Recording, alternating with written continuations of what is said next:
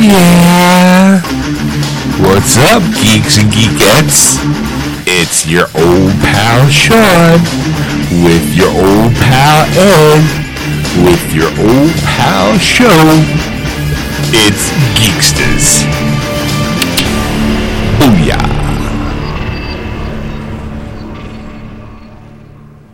And welcome to episode 440 of Geeksters. I'm your host, Ed. I'm your host, Sean. 440, you said? 440. Wow, jeez. Yeah, 440. So make sure I get that right. I spaced out there for a second.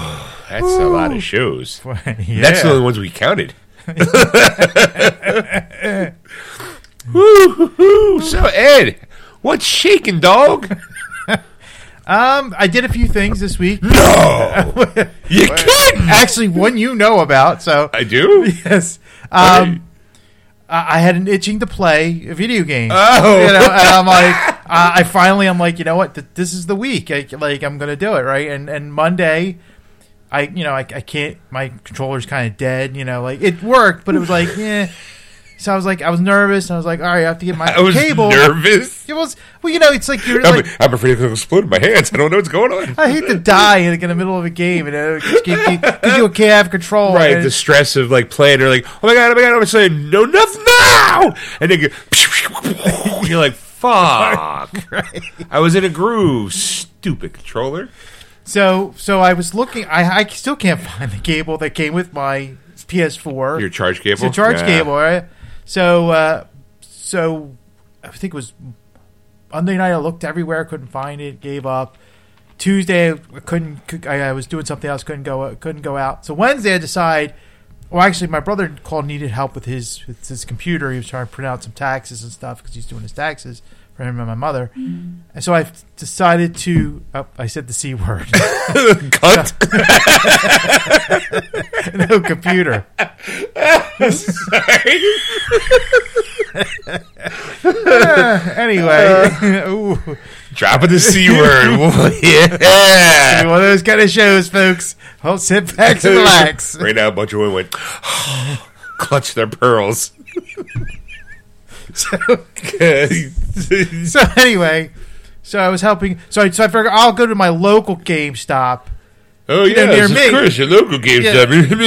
Near me, you know, I figured I'll instead of trekking all the way to Neshaminy, because you weren't working anyway. So right, what's the point? If I'm not working, why show up? If you're not going to be there, what's the point? Well, if I can't have Sean serve me like a peasant, what's the point of driving all the way up there? So boy. Get me thy charge cable. so okay, and I'll go get it right away. Which I really have to talk about upsell. Oh no! Because I feel like I walked out, you get bamboozled. You're like I think I just got tooken.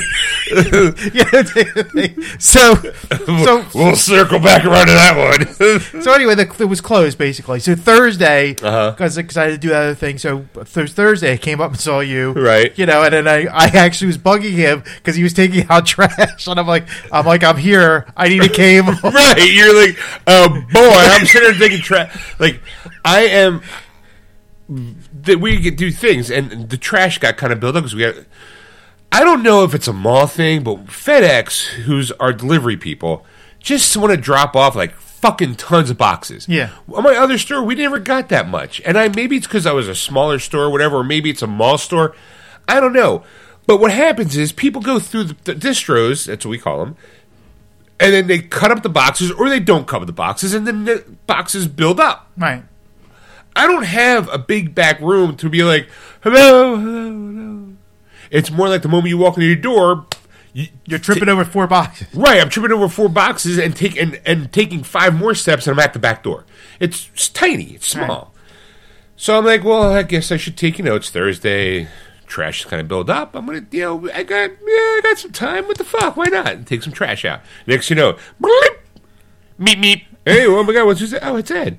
Hey, where you at? Do you at the store? Like, you off today? I'm like, what are you, my wife? I'm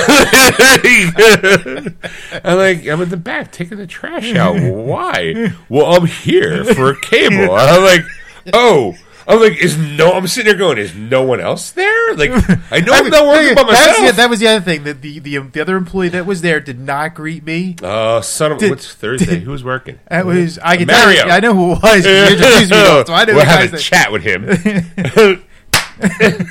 You say hi to everybody, especially my co-host, because he'll tell it on the air. Right, we're gonna talk about you on the air.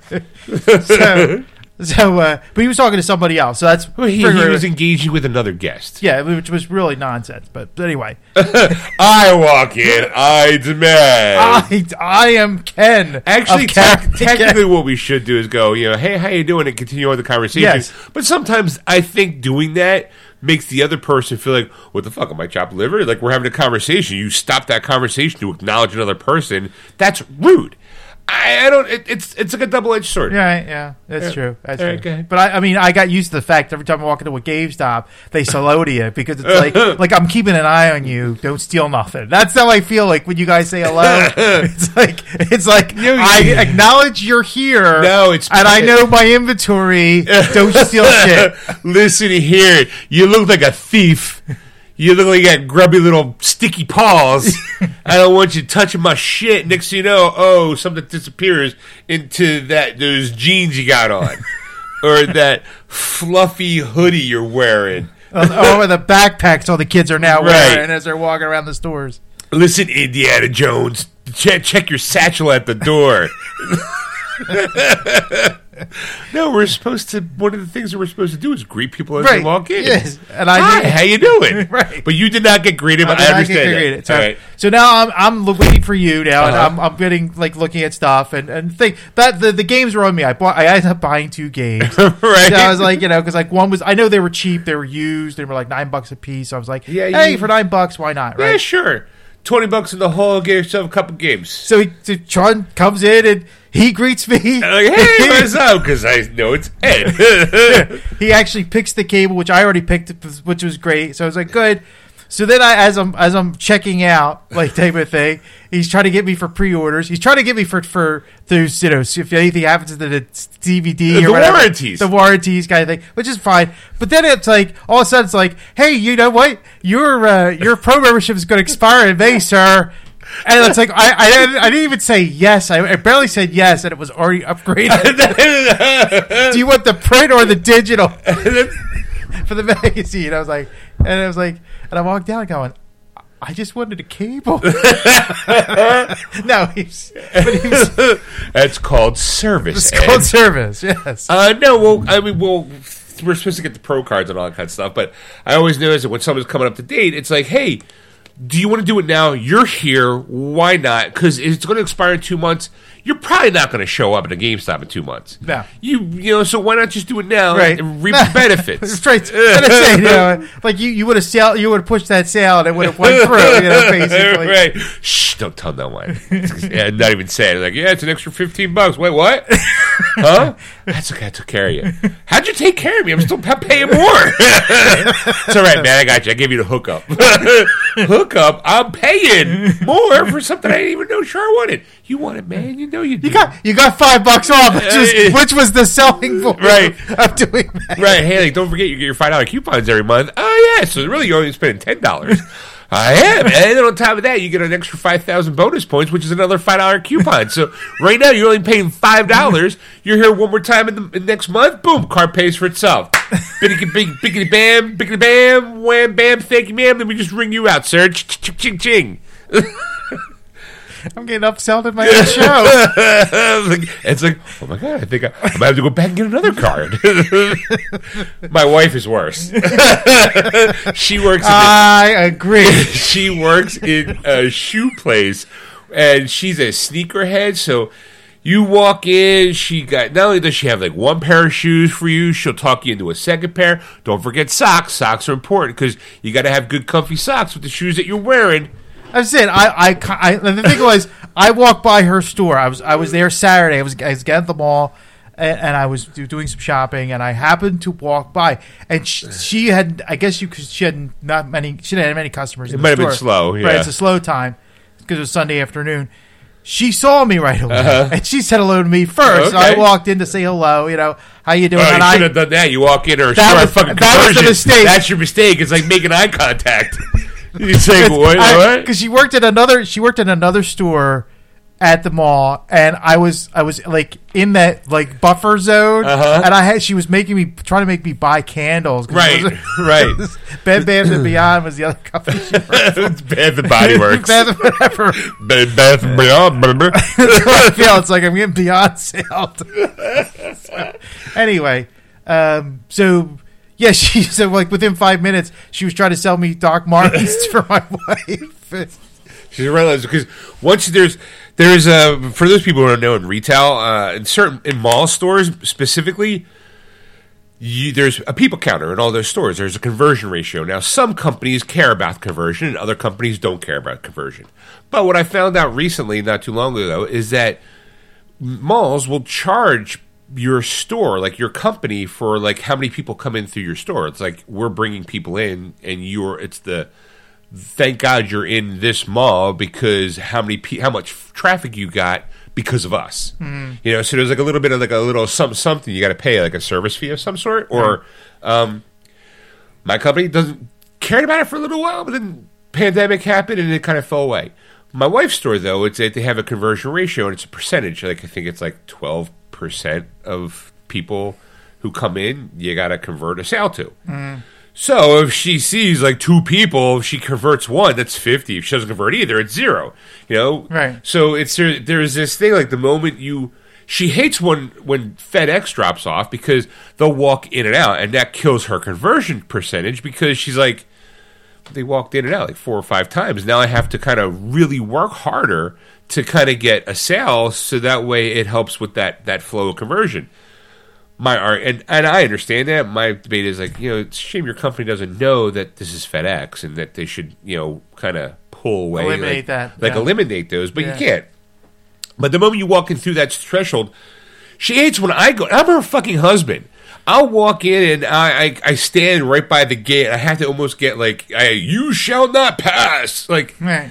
Sometimes I have to get like okayed to come in. I'm like, okay. And now I sometimes just wondering, like, hey, so you doing? I think the other day, like I would leave, forget something, turn around, but I'm underneath the sensor, and I can just see her going, I'm gonna fucking stab you if you don't move away from that fucking door. It's like, sorry, I'm going to Chick-fil-A. You want something? Forget it. Sorry, I'm trying to feed you. Like, no, just either come in or stay out. Don't hang there. I got the counter. It's like, sorry. Like, and I just kind of go like, wave my arm by, like, what are you gonna do?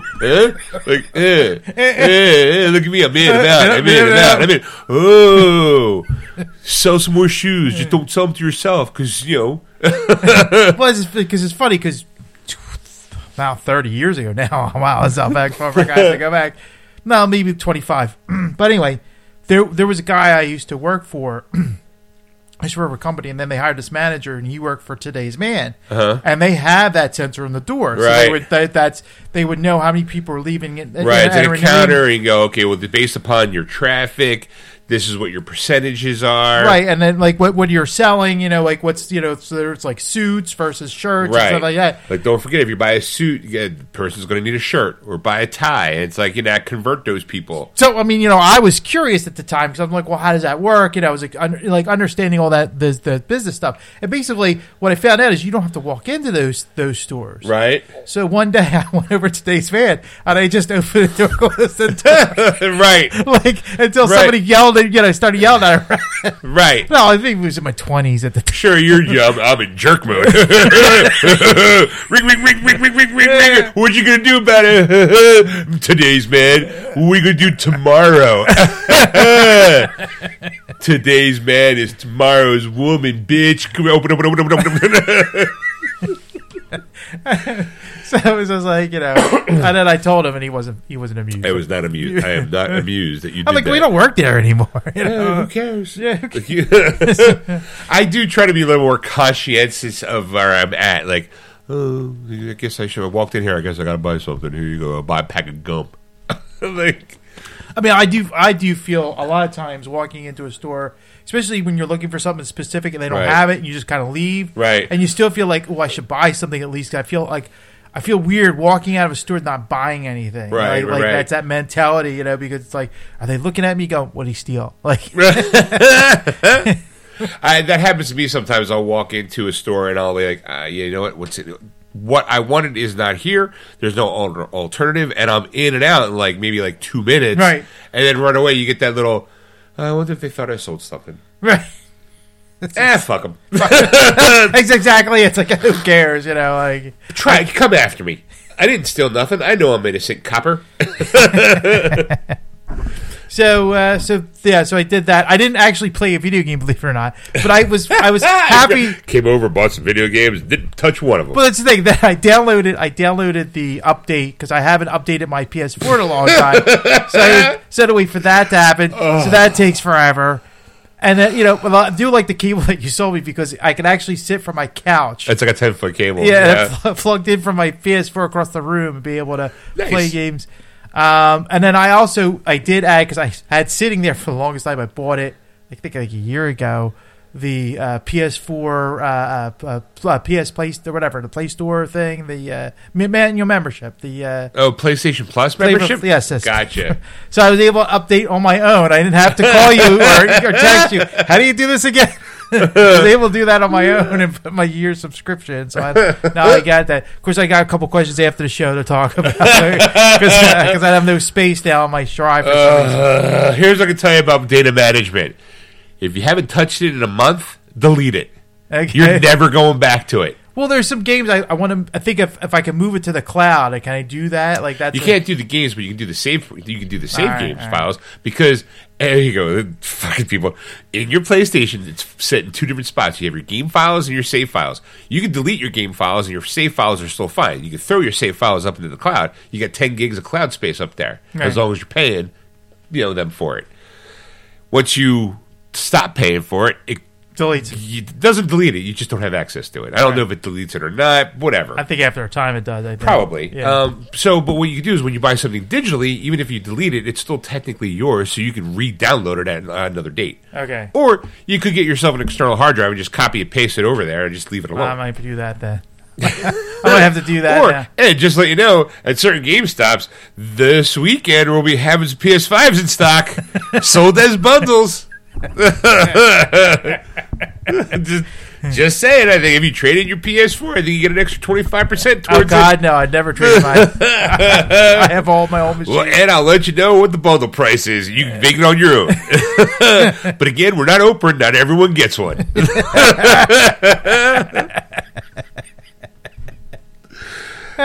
Even when I'm out of work, I still talk about work. Still in work mode. So basically, though, I'm all set this week to play a game. I'm excited. I did watch a couple things this week.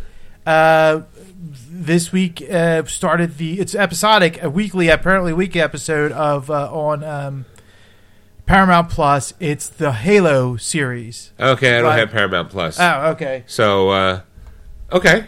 I'm gonna say. You can be honest. I mean, it was good. I liked it. Uh-huh. I did like it, but it kind of reminded me of something. I couldn't put my finger on it, and then it hit me. It's kind of like a cheap knockoff of The Mandalorian. Right, because it's Master Chief. He doesn't ever take his helmet off. There's a little kid involved in really? the show. Yeah. Wow, it's a poor man Mando. Yes. I'm gonna nice. I'll just see if there's the other episode finally downloaded because all of a sudden it's like I keep seeing commercials for it. Right. But every time I went, it was never there, and then all of a sudden, I think I looked. I thought you were going to be like, I started watching Moon Knight on Disney Plus. I don't know when that starts. That's in a month. Okay. This Wednesday actually coming Oh, out. okay. So yeah, that's because I walked by Hot Topic and they're like, they have an ad for it. It's like now streaming. I'm like, is it? Is it now streaming? I don't know. I guess I should go check. Well, that was it. I got excited at your store when it was. I saw the. I was like, oh my God, the Lego Star Wars. Right, this is 313. Like, no, dude, it's wrong. It's actually 45. Oh. We're taking printers. We're going to put $5 down on it, dude. I can't wait. I just realized the 5th is a Tuesday. I'm off on Tuesdays, which you'd think, oh my God, that's awesome. I'm not going to have my car because my wife's probably going to go to work that day. I might actually have to do the baby, I'll take you to work. Wait around for a while till the store opens. Pick up my copy, then go home, play, and then turn around and come back up to get her at some point in time. You know? But I'm like, it'll be worth it. It'll be worth it. Because it's Lego Star Wars The Skywalker Saga. So as of the recording, it's only one episode so far. It's just Gotcha. the pilot. But it's an hour long. I mean, the effects were great. The the whatever. story's kind of like, all right, you gotta kind of watch it through, and it's kind of hard, like Right, or at least know the lore of Halo to be able to kind of pick up on some things, Right. probably. right, because there's a Right. whole like I'm like I don't remember this playing the game. I remember just killing aliens, just running around, like, Right. shoot people, and then Dude, playing the there's five co-op of- or There's whatever. 5 of them. Six Halo games out now. I remember playing the first one. I remember being I like that show Red vs. Blue. Like, that's funny. There's no yuck jokes here. So I mean, it was a good show. I do kind of recommend it. You know, Okay. like I said, it was enjoyable. If you can't afford Disney Plus and The Mandalorian, get a Paramount Plus and watch the Halo show. Right, and then you also got Star Trek. So there you go. There Right. you go. Are you watching Picard? No, I haven't watched any. You got Star Trek. Did you watch Picard? No. Nope. Nope, not at all. Not Lower Decks. I'm not watching the other ones. How much is that a month?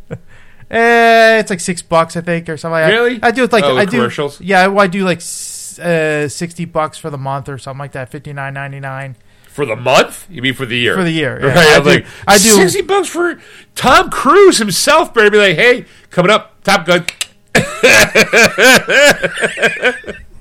Because they own Paramount. Yeah. So, hey, look at me. Woo. Yeah, so I did that, and then also this week too, I actually found out Sunday night after the last show we did. I was watching a video on YouTube, and they're talking about the movie The Kitchen. I don't know if you've ever heard of this movie. The Kitchen? Yes, with Melissa McCarthy.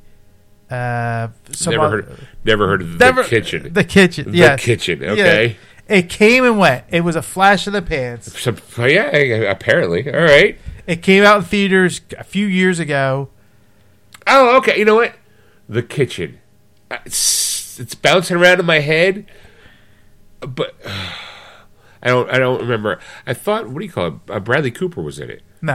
All right, I guess I was wrong. Okay, well, God, it looked like kind of like Brendan Cooper. okay. But not. It wasn't good though. All right. So did you watch it? Yeah, because So you'd watch that, but not Star Trek. Just, I mean, okay. this is All right. story. I'm gonna watch a shitty movie that no one's ever seen, but something I'm really, really interested. Psh, forget it.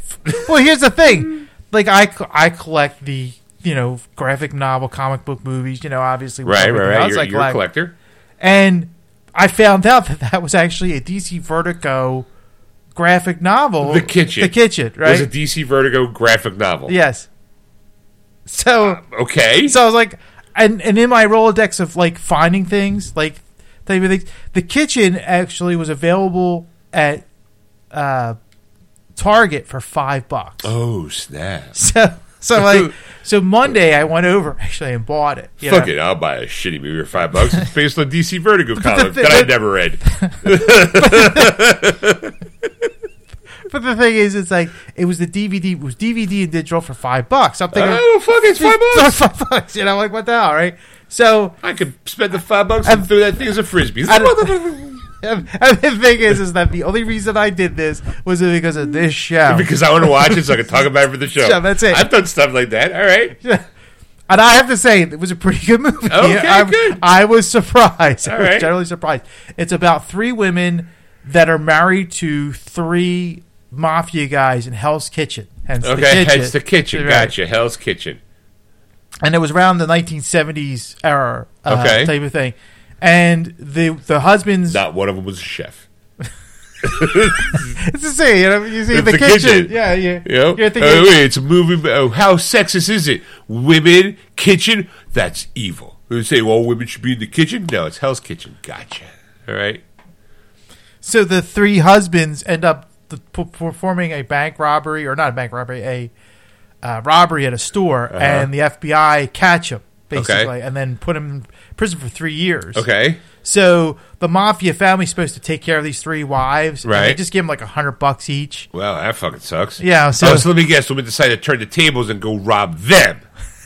Well, they end up taking over basically. So like, you know what? Fuck you. We're gonna fuck them. We're gonna run this town. Right. Show them we're married to 3 mobsters, so we must know how to be a mob group because we learned it from watching our husbands. Well, it's all about the protection racket, like Right. giving money. Right. Like, hey, look, not for nothing. You give me a little something. It's a shame that some poor person just came in. Just start breaking shit.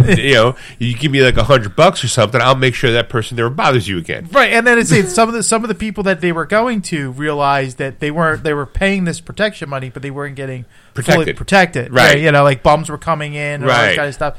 So they end up turning it around and start like helping these people out, and like Right. actually, so they were giving them the money. Right. So of course the mafia, Right, coming knocking on the door, going, "Yo, you stepping into our racket? That's not allowed." right. And then they're like, "Well, you don't understand. You ain't taking care of us, so we got to take care of ourselves. If you were doing your job, bitch, you wouldn't be in the position that you're in." Right. So the woman that was because Pop, pop, pop. so the woman that's in charge of the kind of that area Hell's Kitchen, she's married to the ones. She's not married. She was the mother of one of the guys get arrested okay. and they're in prison for 3 years. So she keeps saying when she gets out, he's going to take care of this, Right. But they ended up like killing the guy who was in charge, and So it was a series with not a lot of laughs. No. Is what you're saying. It's a very- See, Melissa, when you see Melissa McCarthy, you're like, expect- oh, well, you're speaking some yuck yucks. and I have to say, like you figure her rolling around on a paper bag over her head, like, look at me, ooh, and she's all serious actress. You're like, oh my God, I'm watching she's pulling a Jim Carrey. it's exactly. Every comic actor feels like they can become a drama actor. Some of them do really well in drama. Some of them do, sure. Yeah. Some of them don't. Yeah, How did she? I guess she did okay. She did okay. She did all right. She wasn't great at it. I mean, I still like her in Happy Time Murders. Right. So- Right. Like she stole my identity thief where she's singing in the car. And, that's what I'm waiting for. Right. So Not popping caps into people's asses. but it was an interesting watch, to say the least. If you could find it somewhere, I don't even know if you could find it here. I mean, You know what? Go to Target, buy it for $5 The Kitchen. I'm just looking up here on the Roku here, see if it comes up on any devices, and here we go. No, you can only rent it or yeah, or buy it. buy it. Yeah, buy it or rent it. So that's pretty much it. But like I said, I recommend it. Okay. I mean, you can see if you find it cheap. Like I said, I found it for $5 only because I wasn't going to pay a lot. I found the DVD for $5. I mean- It came with the digital too. Right, the Blu-ray is $10. I found it online after the fact. Right. And I'm thinking, well, you know what? If I didn't like it, it was only $5. Right, You know, right. and I wasn't. Yeah, throw it in my if collection. I hate it, it's $5. But I got it digitally, so it's all right. Yeah. Okay. So it wasn't bad. I enjoyed it. So I recommend it. So that's what I did this week. Okay. That's pretty much Okay. it. How about you, sir? What did you do? I did a couple things. We call it Voodoo had a sale, and I bought, because you kept talking about it, the Man Who Killed Don Quixote was $5 this week, and I'm like, fuck it, I'll buy it. I tried to start watching it, but it was like real late at night, and it's a Terry Gilliam film, so I'm like, I'm not gonna be able to pay attention. I'm just gonna I'll buy it. I'll watch it at another point. So I set it and forget it, Ed. I think I did also watch Star Trek 4. I also watched Star Trek 5 because why does God need a spaceship? I want my pain. I need my pain. Spock, I need my pain. I want my pain. All right. So also, trying to think. Okay, Stacy and I started watching Human Resources on Netflix. Okay. For those of you who don't know, I'm a big Mouth fan on Netflix. Well, they have a spin-off cartoon now called Human Resources.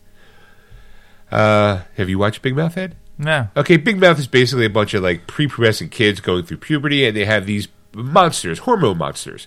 Like they have that kind of help them through it, but there's like a hormone monster, there's like a depression cat, there's all these like little antidotes of like creatures who you're going to about to go look for.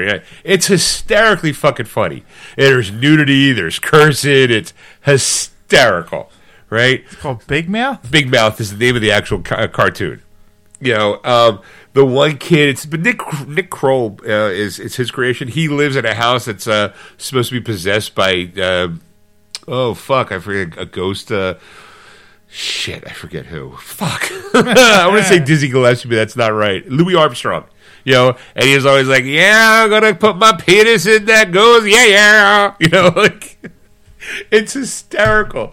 Well, because of the show so popular, like super popular, they actually did a spinoff, and it's called Human Resources for two reasons. It's like a workplace comedy, because it's a workplace comedy where the monsters work at.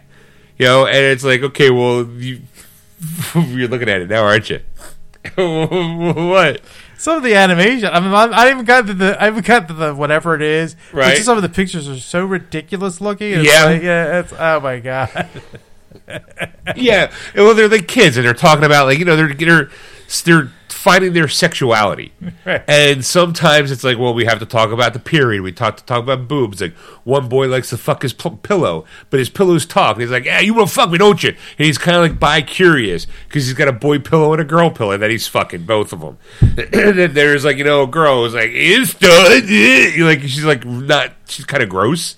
But it's you got to watch the show. It is hysterically funny as fuck. Okay. So they have a spin-off show called Human Resources. But when you see Big Mouth, you'll understand why it's a workplace comedy. The second one's a workplace comedy because the hormone monsters have jobs. They're assigned a kid, and they have to they punch in, they punch out. Like it's kind of they're workers, and it's about their lives. Anyway, so it doesn't matter. And I highly recommend it. Okay. It's also not as funny as Big Mouth, but it's got some good yucks in it. Okay. The other thing too that Stacy and I did, we were every once in a while Stacy gets kind of bored. She saw something on TikTok where it was like a couple was instead of like going out, they actually like got some food and they were playing like a board game together, and Stacy kind of wanted to do that. So she's like, let's go to Target and like pick out something. I'm like, all right, fine, whatever. Like, can I just you scroll TikTok and let me play video games? Like, come on. Like that's what we do. Like Right. I'm like, okay, sure, why not? So we go and the people were playing it's a game you play as a kid. It has like this little board and it has these people, like descriptions, like a person, like, hey, he could be like a white guy wearing a red hat and a blue tie. But then over there's an African-American guy wearing a black tie with a white shirt. Like, All right. And I forget the name of the game. And then, Guess who? Yes, exactly. Yes. It's called Guess Who. And that's what this couple was playing. So she thought it'd be nice to pick back up the game and do that tonight. And I'm like, okay, like, all right, whatever. But while we're there, we grab it. It's like $11. Right? And I'm like, all right, what the fuck? It's $11. I don't know where we're going to put this game after we're done playing with it, but whatever. I don't see this going to be like a regular thing. Like, what are you going to do? Oh, Stacey and I, we settled down for, instead of watching TV together, we played Guess Who for about 3 hours. Like, it wasn't just... Like, after you go through all the cards, you guessed everybody. Guess what? Game over. Is there an expansion pack to this? Right. It's called just watch people on the street go, okay, I'm talking about it. This person's got this. We'll just sit in a crowd and just pick somebody, and I'll start guessing. Maybe you and I are looking at the same person. Like, is it the fat guy with the Def Leppard T-shirt on it with the mullet from the 1970s? That's not him. All right, is it the kid who's picking his nose while he's crying? No, it's not him. Like, you could just do that on the street. You don't need to buy a game for it. Like, that's what I'm saying. However, she did find this one game. It was called Box One. Okay. It is made by a company called Theory 11 and the great mind of Neil Patrick Harris. Okay. Who's an actor, obviously. I shouldn't have to tell you. Who is he? Doogie Howser, if you go back to the 80s. Barney from How I Met Your Mother. He's, in Harold and Kumar. Neil Patrick Harris and Harold Kumar. He also played the I call it the SS guy, the secret police officer in Starship Troopers. Uh-huh. And he's also, I'm a fan of his. However, I'm kind of annoyed at my job. There's a commercial that his husband, and his kids in. and kids are in. I don't care about that part. What I care about is they're playing a game called it's a Switch commercial for Brain versus Brain, and keep getting their ass handed to him, and Neil NPH decides to practice. So that way he can kick his kid's ass in the game, right? So at the end, he's like winning, but he's like all proud, and the husband's like rolling his eyes, like, "Really, you just beat like a bunch of children? Like, come on, But this game, it's called Box One. It is a single player board game. Okay. All right. Well, it starts off like that. And I don't want to get too much into it because I don't want to spoil anything because the game does kind of morph into another type of game where you actually have to. It starts off with like basic, it's like a trivia game. It's like a trivia game for yourself, and the answer of the card is part of the question of the next card. Like, for example, Ed, one of the questions, I forget the word, was white on card 2, let's say. Then in card 3, it'd be like, okay, well, the red house is on Blue Street. The blue house is on Red Street. Where's the answer from card before? Where's that at, right? And then there's a bunch of lines. Like, okay, where's the White House at? And I'm like, and Stacy bought it because she wanted to, do something. This is a single-player game, but something we could do together, quote unquote. And something like, okay, the answer is Washington D.C. Ed. Right. Okay. Right. For those people who are like, I don't know. Well, where is the White House? It's like sometimes like brain teasy type things. Right away, that was the first thing that caught to my mind. But then you're like, the root house is on this street, and then this house. So you're going, is it another color that you're looking for, or you're actually right? And it says the answer from the card before is part of the solution, right, or part of the question. It's like, okay, well, the question before was the word white, right? So then it's like, where's the blah blah blah house at? And then they give you kind of like a hangman's answer. You can kind of maybe like figure it out just based upon how many dashes are there. Oh, okay. So it starts off simple. It does. But then it morphs into something else without giving too much away. Next thing you know, you're looking at a website, and you gotta pay $9.99 for the first minute. No, $49.99 for. No, but if you use a classic phrase, if you go buy the book, the game will take about 24 hours to finish, to actually complete. But 12, maybe 13, maybe 20 hours of that is basically you just waiting for the time to come. Because you're on a website, you're on a PC, and there's a moment where it's like, hey, come back in 24 hours. And you're like, or I could just set my clock ahead a day and then go right back to it. And that's kind of what we did. And it turned into that the game itself was fun and it was interesting, but again, once you're done, you're kind of done. Right. And I was like, okay, well, we didn't waste $30, but we kind of wasted $30 because it was interesting and it was fun to play. We did kind of go ahead of where they wanted us. Like, Stacy noticed something, and we kind of thought, again, without spoiling it, we kind of went off the beaten path, and we didn't spoil anything for us, but it made the game just a little bit harder because we couldn't find a piece of information. And the reason why we couldn't find that piece of information is because we didn't get to the spot where we needed to get to the information where the information's at. Okay, if that makes sense. Right. Again, by the end. At the end, it was fun. It was a nice time, Like I think we text. It's a good time. All right, enough. Computer, stop. Computer, stop. It was a good time, and it's because I said the C word. I just realized I said the C word earlier.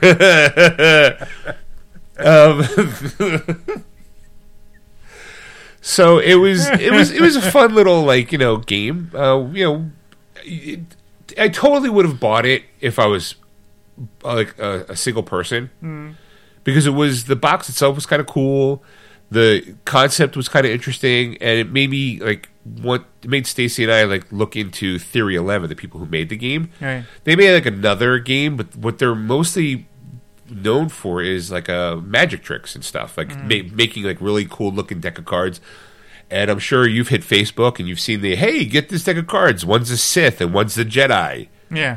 Theory 11 makes those cards. Right. Okay. It's like, oh, okay. They kind of they do magic tricks and kind of mind puzzles and stuff. And there's something coming up where it's like, hey, it's like $130.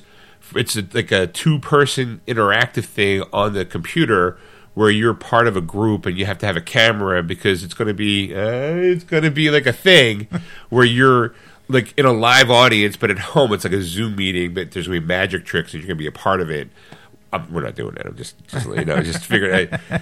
But it was interesting. It's like, because we kind of fell down the well. Like they worked with Neil Patrick Harris for this game, but the game that got Neil Patrick Harris interested in talking to them about his idea for a game was a game called Amazed, which was like, again, like a brain teaser and puzzle thing. And I'm like, I kind of want to see maybe we can get that, because the concept of like brain teasers and riddles, I like. Maybe it's the reason why I like the Riddler as a bad guy, because it's like, riddle me this. Yeah. What's red, black, and white, and red all over? A nun with a spear through her head. Thought it was newspaper. No, it's a penguin with a murder spree. Like. That was terrible. Well, I didn't say they were good riddles. They're just riddles.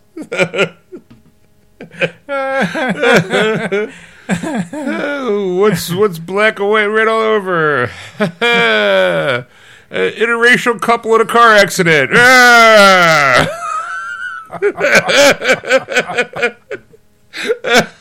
I thought the answer was a zebra with sunburn. I guess you could do that too. You can see who read Tooling Chase's jokes as a child and who didn't right there. That was my childhood and Ed's childhood all summed up. What's worse than Grease and Olivia Newton-John? Come on, Eileen!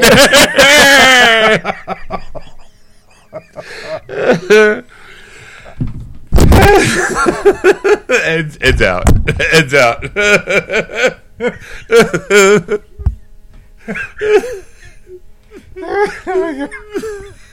Oh my god. The classics. All right. So, like I said, I also bought the Don Quixote movie. It was $5. I'm like, Egg talks about it a lot. He says he's seen it multiple times. We kind of have sometimes the same taste in movies, and what the hell? Why not? It's $5. Pfft, wipe my butt with $5.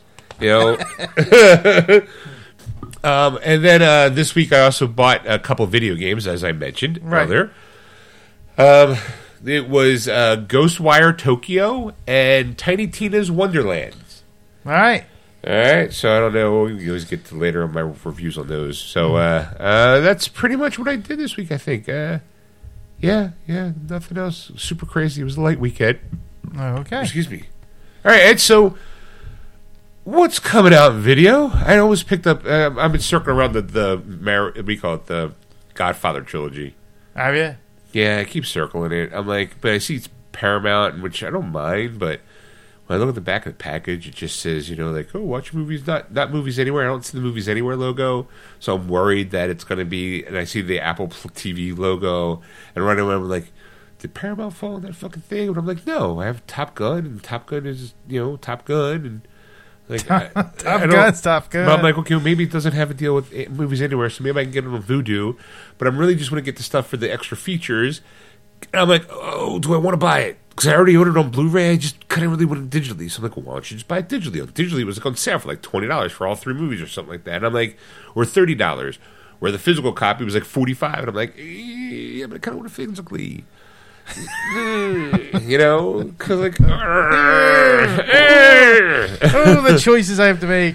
I saw what do you call it, the Sword and the Sorcerer movie 4K steelbook from Shout Factory, and I'm like, oh, it's real tempting.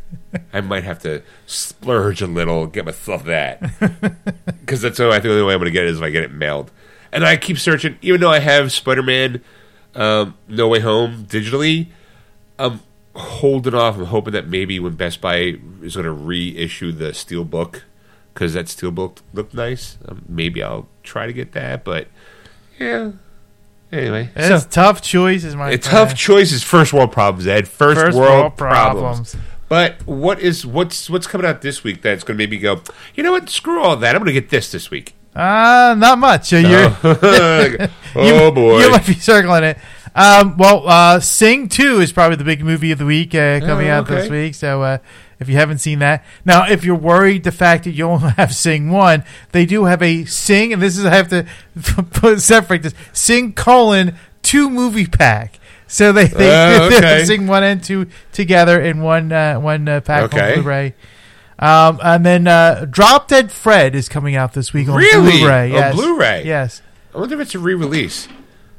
I don't know. So. I mean, that was my sister's favorite movie and also my wife's favorite movie. By the way, that's why I put it in the list. I remember your wife, I think, looking for it years ago. Right. I found it on Vudu digitally for like super cheap, and I was like, I bought it, so that way she can watch it whenever she wants. But I don't know if I have it physically. All right. So there you go. And this one, I don't know why. I think I've seen this movie, and Reform School Girls. It's coming out on Blu-ray.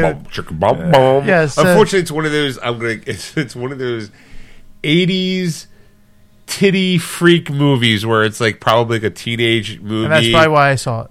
And it's probably why I think I somewhere in my head remember seeing it. What was it, like 86, 87?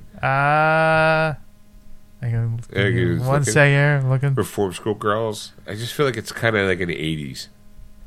It is an 80s movie. It's 86, you're right. 86, there you go. Because I'm 16 years old. 16-year-old Sean's going out looking for like, hard bodies. Ooh, or like, yeah, can't wait to see that. Because it's any chance to see some random titties on a TV screen, you're all for. Because you're like, it's like legal porn. Because you're 16 years old, you just push pause. You're like, oh, that's what I'm talking about.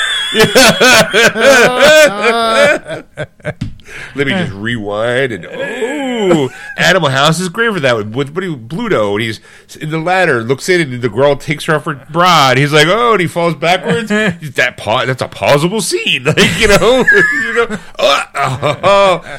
all right, there you go. All right, so yeah, it's and that's the thing.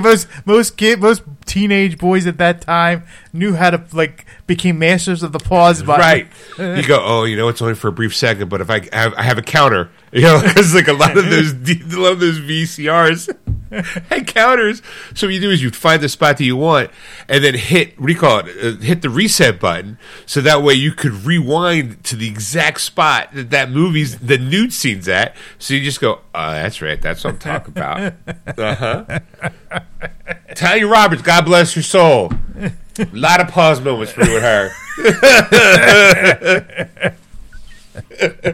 So yeah, I could totally see that. Sure, go ahead, Ed. What else is coming out? Then we have Young Rock is coming out, season 1 from the NBC show. I mean, this show's cute. I'm not like, ooh, yeah, let's watch that. I've seen a couple episodes. It's cute. And I don't know why I guess to round off the list a little bit. Magnum P.I. the complete series is coming out on Blu-ray. Is it the Tom Selleck one or the Tom Selleck one? Because they rebooted that show. I don't know if it's still around anymore. I think it's supposed to be like his daughter. Yeah. You look. It's got this confused. Like what? Yeah, they rebooted Magnum P.I. No. I remember now. Yes, okay. Yes. Now that's the thing, because I think I knew the star was in a movie or something like that. I saw it. I'm like, oh my god, he's the star of the show. He's Magnum. He's Magnum. Oh, it's a girl this time. Magnum. Hold on. Let me just do this. Magnum. Excuse me. Yeah. Magnum P.I. the 2018 series. Okay. Jay Hernandez. An ex-Navy SEAL returns to Afghanistan and uses his military skills to become a private investigator in Hawaii. Oh, they did change it to a male. Yeah. Okay. At one point, it was supposed to be. I think right. She is Juliette Higgins. Yes. So Higgins is his daughter. Right. Yeah. Okay. I know there was a woman in there, but I didn't know. I know it wasn't Magnum. Who plays Magnum? Magnum is Jay Hernandez. Jay Hernandez is also known as in Hostel, or he's Diablo from the Suicide Squad. Okay. Except he's got hair in this show. But I don't think he's in Hostel Part 2, Friday Night Lights, Magnum P.I., Hawaii Five-0, BoJack Horseman, Toy Story 4, Bright, Scandal, A Bad Mom's Christmas, Fergie, Save It Till Morning. I guess that's a video. Uh-huh. Like, all right, well, there you go. So there you go. All right. All right, let's move on to video games. All right.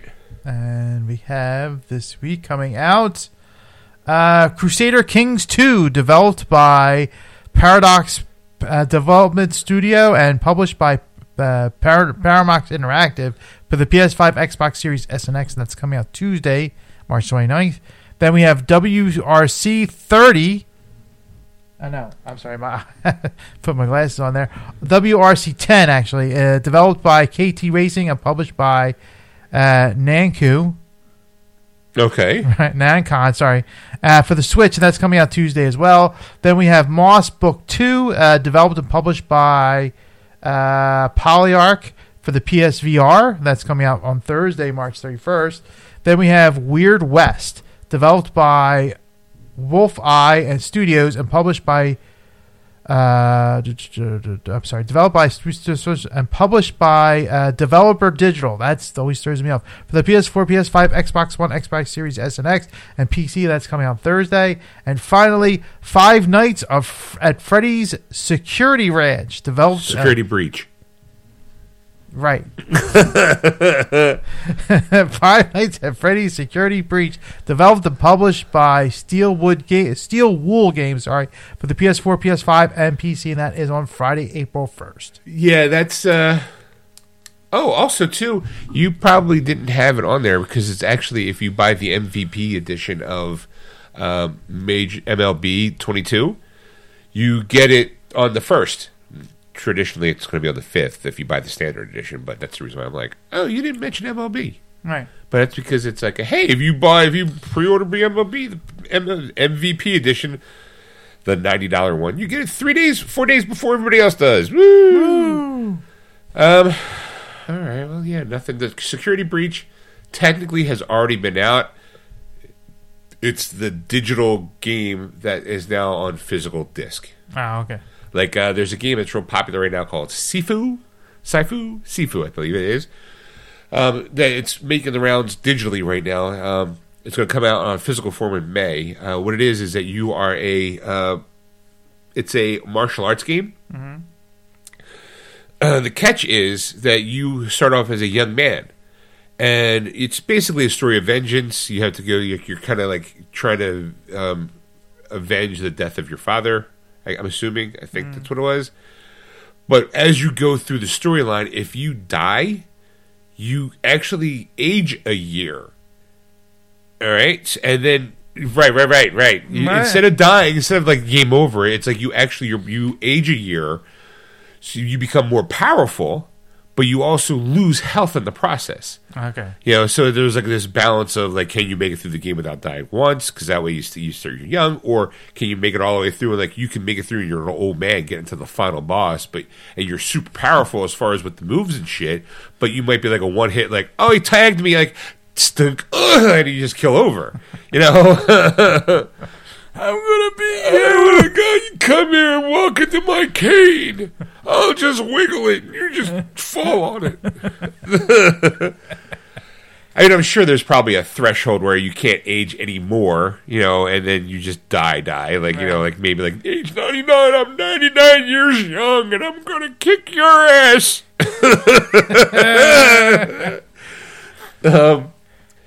But that's I hear it's very popular. It doesn't come out on disc until like May. Okay. But it's like you buy it right now on your local console for I think $30, Ed. Ooh. There's actually a game I'm probably going to buy digitally. It's called The Ascent. It's for the PlayStation. Mm. When I first saw the ad, it was a Xbox exclusive, so they must have gotten like it was only exclusive for so long. It's kind of like a top-down shooty thing, but it's like set in the cyberpunk world. It looks really, really good. It's from... There's like, you can modify your character. It's like role-playing and top-down shooting. It looked really interesting and fast. Visually, it looked kind of cool, so like I might buy that. And I say might, Ed, because I have a full plate, Ed. A full plate. This is where Sean gets into first world problems, Ed. I have too much video games and not enough free time. Okay, so let's keep track. I am playing Elden Ring still. Haven't given up on that. In fact, I now have decided to just more do random things in there. I'll go in. I'll be like, you know what? I'm gonna just today. I'm gonna try to flesh out as much of the map as I can. Start working on that for a couple hours. And I'm like, you know what I'm gonna do? They have these little save spots, and I'm like, you know what? I'm gonna go try to find as many of those save spots as I possibly can, so that way I can just kind of bounce around a lot, right. And do things. This last time I played, I was like, okay, well, you know what? I think I'm like maybe like level 30, level 35, maybe. I'm not really sure. But the thing is, like, the more you have to do more things to get these runes to help you upgrade your character, kind of thing. So this past week, I was like, well, let me go try to fill out the map a little bit more with those save spots. And I found I found a door that went down to a dungeon. And at the end of that dungeon, there's like a mini boss fight, you might say. But some of those mini boss fights can be fucking hazardous to your health, especially when you have a lot of runes. And when you're level 1, if you want to raise up to level 2, you might need like 10 runes, right? But then when you go to level 2 to level 3, you might need like 30 runes. But by the time you get to like level 15, you might need like 4,000 runes. Right. The only way to get those runes is by off the body of the dead, or you can kind of like farm runes, as they call it. However, as I've mentioned in the past, that if you die at a certain spot, you drop all your runes. You drop all that stuff, and so you actually now have to go back to that same spot to pick up all that shit. And if you die on your way to that, pick up all that shit you dropped the first time, it's gone. So it becomes like this delicate balance of like, oh my god, I have 4,000 runes. The next time I can level up, I need 4,200. So now what do? Do I kind of like just like farm over here, just keep hacking and hacking away until I get those 200 runes, right? And then level myself up, and then go into like a very dangerous area. So that way, if I have like 300 souls, I go, hey, you know what? I can leave it there, because that's sometimes that's happened where I'm like playing and I'm like, okay, let me level up, go into an area, and I got my ass handed to me, and I'm like, oh, I had like 1,000 souls. Fuck it, I'm not going back. Like I'll just go somewhere else. I'll figure it out. So this past time I went down to this dungeon, and at the end of the dungeon I go into this mist, and I go in, and there's this big ass guy with these 2 hammers, and the hammers are kind of like on hooks, like chains. So he's like swinging them around. I'm like, oh no, how the fuck am I gonna get past this? I'm nervous, and I'm like, okay, well, right before you get in, there's people like leave messages, and sometimes the messages are like, are just bad advice. Right. Like, oh, like just jump in here, and you jump in there and you're dying. It's like they're trolls. Some offer good advice, and one of the advice was like, range weapons might be an advantage. Right. I have like a crossbow on me, and I'm like, okay, let me, but it's a heavy crossbow, so it takes a little time to kind of crank it up. But the shots are good. Right. I'm like, okay, well, let me try that. Let me go with that tactic. I have a spell that gets like these 3 wolves appear, and they help me fight. And I'm like, okay, let me try it. So there, my 3 wolves are fighting. I'm picking this guy up, and I actually won first time out. Wow! And I was like, oh my god, I can't believe it. I was like, the high of that, getting to win something like that. I was like, oh my god, this is fucking crazy. I get it now. Like.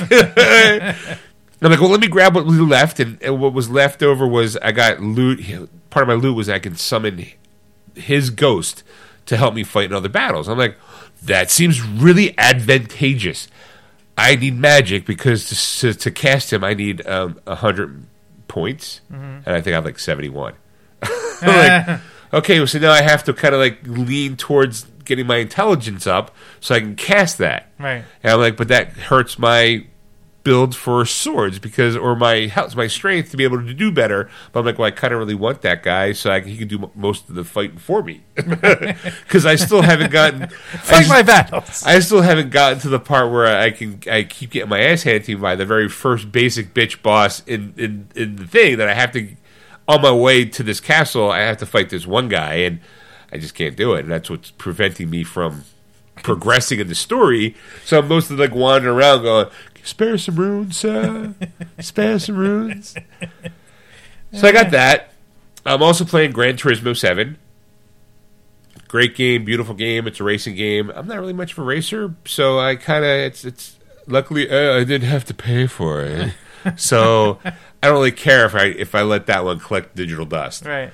I'm also supposed to be playing Horizon Forbidden West, a game I was really looking forward to, but it's kind of fallen by the wayside. Again, a game I got free, so okay, whatever. I don't feel like I'm invested anything into it, so what's the point of playing it? Right? Elden Ring, I shelled out good money for. I'm going to try to get my money's worth. Right. For Horizon, I every time I try playing, I keep getting stuck because not stuck, but I keep losing a lot of battles, and that's frustrating for me. I'm like, well, I know how to play this game. What the fuck's going on? Like maybe I'm in an area that is too. I'm not at the right level at. Mm-hmm. Like okay, well, I'll just go back to that. I'll just do that whatever.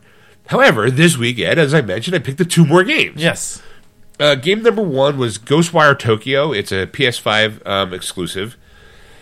It's kind of spooky and scary, which usually is not in my wheelhouse. But visually it looked really good because it's kind of like a first-person shooter in a way.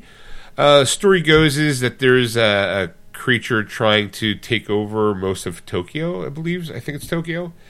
And you're kind of like possessed by this guy because technically you're dead, right, and then you have to kind of. It's creepy. That's the best way I can put it. Is there's like a lot of Slenderman looking characters in it, and then there's I would say it's the Asian schoolgirl outfit, and they run around but they don't have a head. They're like a celestial body where like everything from the neck down is like there except for the head, but you can hear them going. Like it's creepy. I'm not gonna lie, it's creepy. But and then the only way to fight them, you don't have any guns or anything. You have this like mystical ability where it's like you're moving your hand in like certain like little like kind of Doctor Strange-ish. You know how he would spin his hands around and shit would happen. This guy kind of does it with like his hands. Like one hand if he like does like the devil horns and like whoa look and things will kind of fly out of his hands. Right. And that's basically because of the person who's possessing you. That's his ability, but it's like you have elemental attacks like wind, fire. I just have wind because I just started. But I break a lot of wind. So many jokes is right. I got the win. And I know it. There's like some stealth issues that if you sneak up behind somebody, you can like one shot kill them because you kind of suck the life force out of them, like with your hand. You're like, okay, that's kind of. There's also like you can charge your attack. And then it kind of stuns them, and then you kind of do something else that kind of reminds me of. It actually kind of does remind me of Doctor Strange. Remember when he was fighting with what looked like the celestial rope? Yeah, it's kind of like that. My guy has like it like wrapped around his fingers a little bit, and next thing you know, I'm pulling the string, and like it's weird to describe it. And I'm not gonna lie because you got this look on. I have no idea. He's just rambling at this point. It's hard to explain. Visually, you have to kind of watch it. Yeah. But it is kind of jump scary a little bit because the people that were on the planet or have disappeared, and all that's left is like just their puddle of clothes. Mm-hmm. So you're kind of like walking through a hospital, and there's like people like what I would assume were people, but like there's jeans and a t-shirt, all just crumpled up with shoes, and you're like. Oh, where's everybody at? And this tall, slender man with like a umbrella is kind of like walking through. You're like, oh, that's kind of creepy, very creepy. And they're all being led by this guy who has like this kabuki mask on with like a horn, and he's about to use. Spoiler: your sister is in like a coma, and she's half in and out of death, and this guy needs her to help bring over these other creatures. Which is what you have to defeat and also save your sister at the same time. Okay. But you're also kind of dead at the same time. It's a little like weird, but it's visually it's kind of cool. Then there's the batshit crazy called Tiny Tina's Wonderlands, Ed. We talked about it. I talked about it on the show. There's a mini version with Borderlands 2 way back in the day. Mm-hmm. You are on a planet on Pandora, and you're trying to find like these loot crates, and it's a first-person shooter. And one of the things in their season pass was a Tiny Tina side mission where she plays a game called Bunkers and Badasses, right? which is Dungeons and Dragons. Okay, she's the DM. She's got herself a little witchy hat. And she's got like a nice little board with like little characters, and you have to roll for initiative, and it's kind of funny. But then when you're playing, like, and you're like, oh my god, this is actually kind of cute and fun. But they kind of basically expanded on that and created a whole new concept. Same kind of concept of like she's a dungeon master, but you're playing with the Valentine, and Valentine's. It's basically you got Tiny Tina. Valentine is like a guy who's there with you. He's played by Andy Samberg. The robot's played by Wanda Sykes. The Dragon Lord's played by Will Arnett. You know, and it's all like in the mind of Tiny Tina. Right. So like you start off and it's kind of like very, very standard first person shooter-esque type of games, but then you have like a battle axe that, you know, where you can pick like a class system where it's like you can be a thief, or you can be a barbarian, or you can be a mage. They're not really called all that because they don't know what those things are. But she's creating all these things, so she's got her own names for it. Like there's when you get through that like stage, you might call it. There's a big ass board, and your character is like a little. You're called newbie. Your character is like like a little pewter figure that you would put on a giant board to move them around. Like, okay, we're about to go through this forest, and there's like a forest there. But when you look, the board's based like, oh, here's a bottle cap. You got to flick the bottle cap over to create a bridge to go over. Oh, look, there's a what do you call it? Cheese curl that's broken over there. Clearly, you can't go there. Like, you know. Oh, look, here's a can of soda that's spilled, and it's creating a river that you have to now knock this bottle cap over to go over. But it's all on this big-ass board that you have to kind of explore to get to where you get your quest, and then open it up to go to the first-person shooter aspect. Right. But there's also, like, little side quests. It's like, hey, you know, recreate this shrine, get the pieces for this shrine, and then you'll be rewarded. But the first person, you know, that was the guy I met, his name was Backstab, you know? And like, right, and you're like, oh, clearly, I wonder what he does. That's that's the joke, is because they're all like, after you complete it, the robot who's now, you know, you can hear them off the day, like, you know, he's going to kill you. He's going to kill us, right? Like, because Tiny Tina doesn't trust Valentine and the robot to make any decisions, so you're making all the decisions, which is why it's like a first person campaign. You know, so you're like, and they're like, you know, they're going to kill you. It's in his name, like. His name's Backstabby, so it's gonna be like he's gonna stab you in the back. You're like, you know, and Tiny Tina's like, you don't know that. That's a major assumption. How dare you assume that? Like, you know. So you go over after you do the job. You go over, and the shrine is to a god called Mu La. Right? So, and guess what they're the god of? Money. So, like, there's a cash reward for doing that. But on the way over, you get to the character of Backstab. He's dead. There's a thumbtack stuck into his back.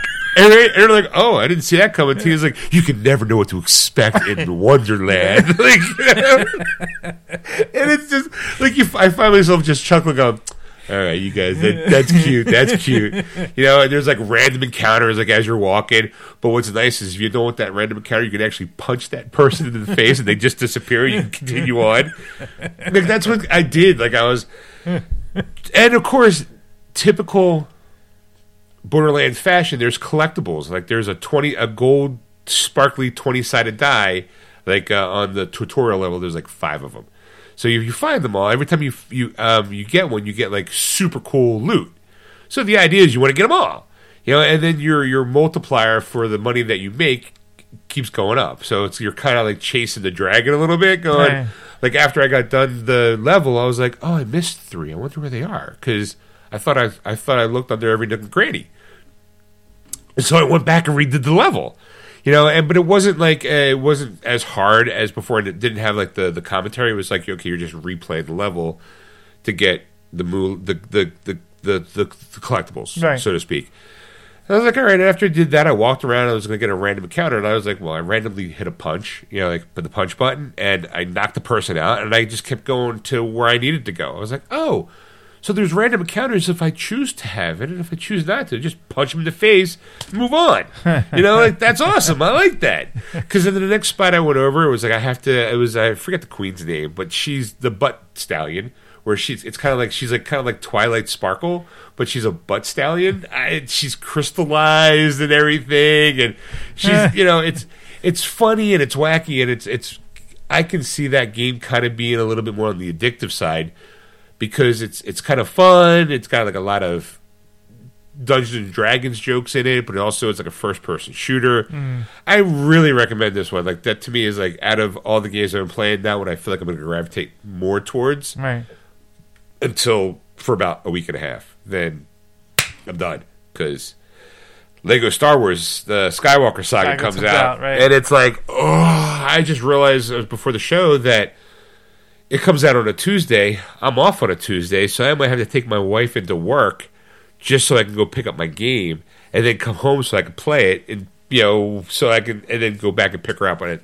I hate having to do that, but it's Lego Star Wars. I've been itching for this game. I might have to make the exception, or I can just be like, hey baby, when you're way home, can you pick up my game? I'll play it tonight. I'm off Wednesday too, but she's off Wednesday, so that means we probably have to go do something together.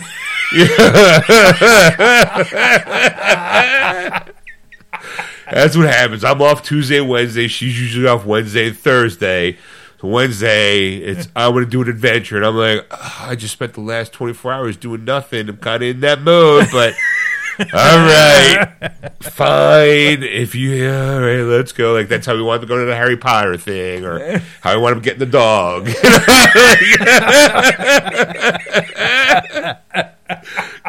Just randomly, like I want to go do something. Let's go have an adventure. Okay. Don't want to. I want to stay home and play video games. That's my jam. But all right, I love you. I'll do it.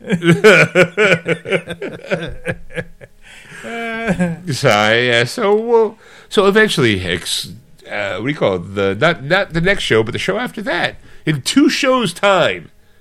I guess if we have another show next week, for April 3rd. Yes. Then the show after that, because April 5th is when the game comes out, the show after that, it'll be, Sean, how's your review on Star Wars Skywalker Saga? It's fine. When'd you get to play it? I didn't yet, Ed, because, I had my wife pick it up, and then Wednesday I was doing stuff with her, and then Thursday I had to go back to work. I actually had maybe like an hour's worth of playtime. Thanks. I liked it. I started off with episode 1, because I want to do them chronologically this time. And I got about a half hour in. I guess it's fun. I guess I'll know maybe more next time. Instead of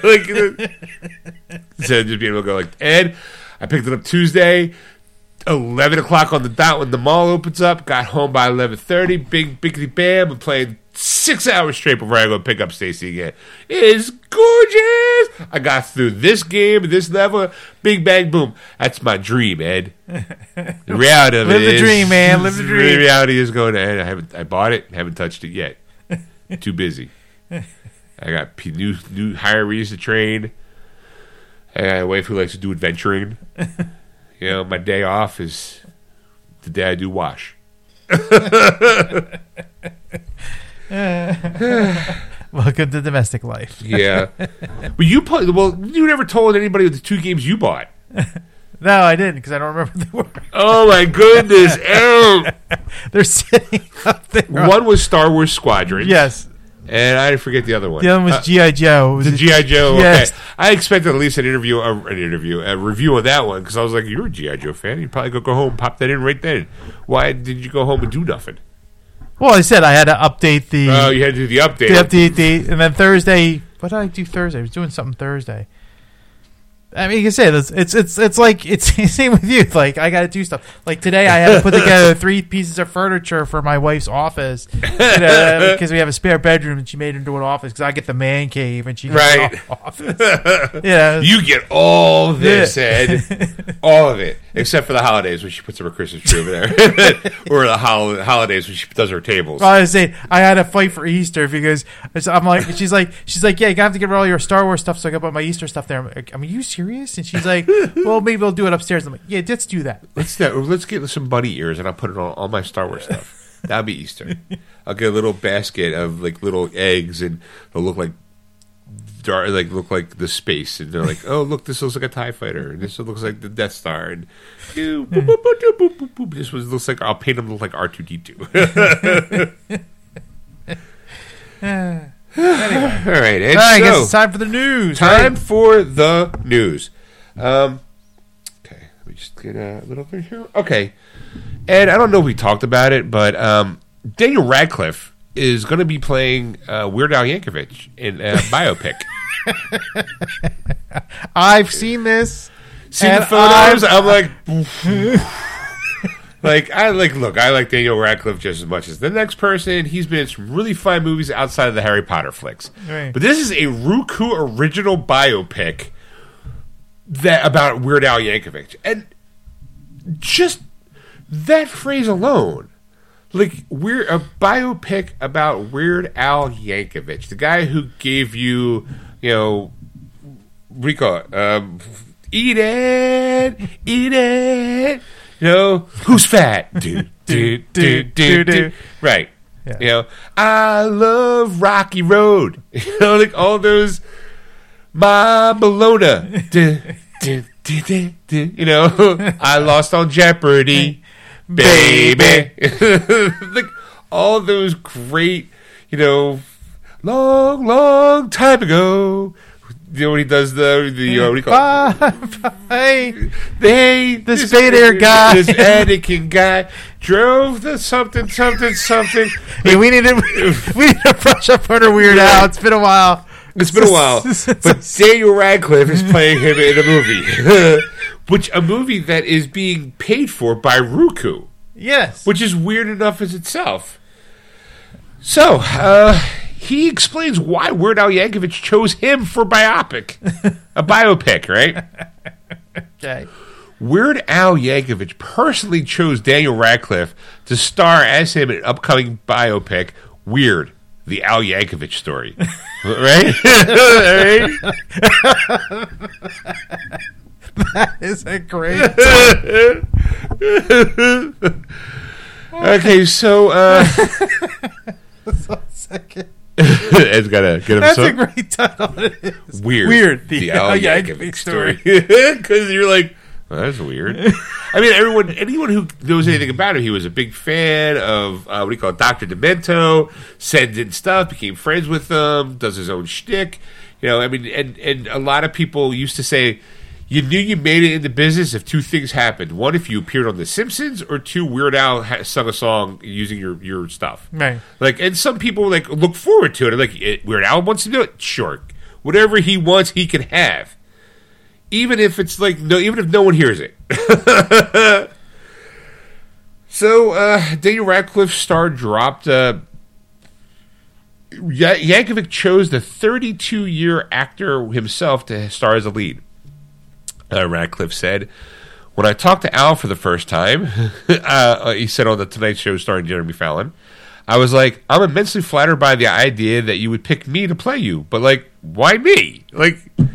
Turns out it was all thanks to a TV appearance in November 2010 when Radcliffe sang Tom Lerner's The Elements on the Graham Norton Show. He was like, I sung The Elements next to Colin Farrell and a very bemused Rihanna, he continued, who I think was like, who is this kid and why is he singing all of The Elements? And I guess Al saw it and was like, that guy maybe gets it. And so he picked me. Part of me is like, okay, wait, I should try to find that moment. Let's see.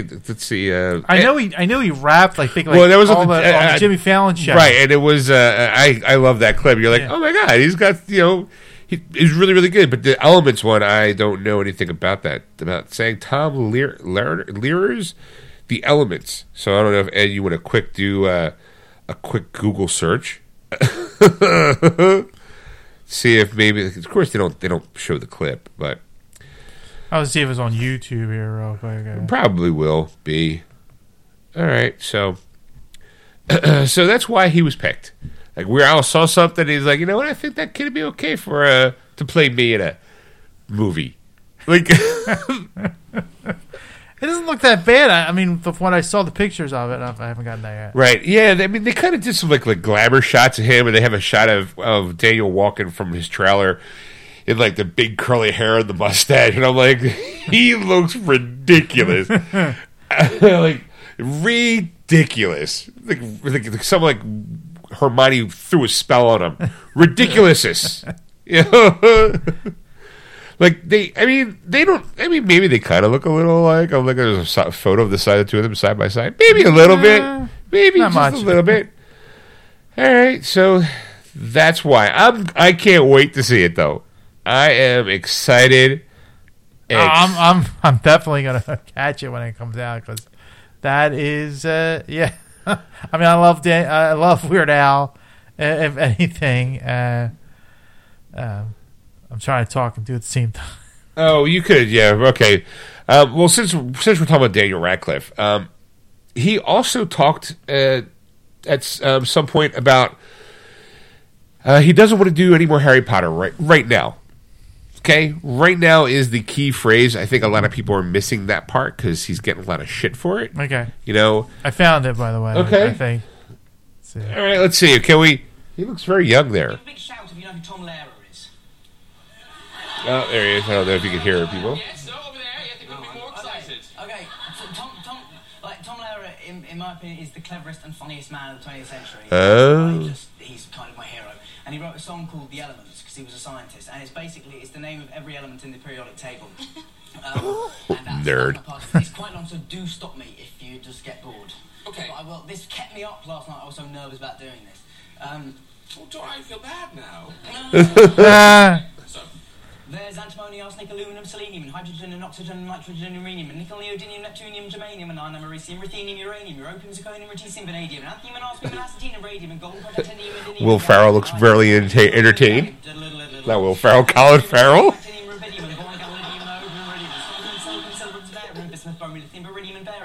Let's start the next verse. All right, there you go. So, Weird Al saw that and went, I think he could do me.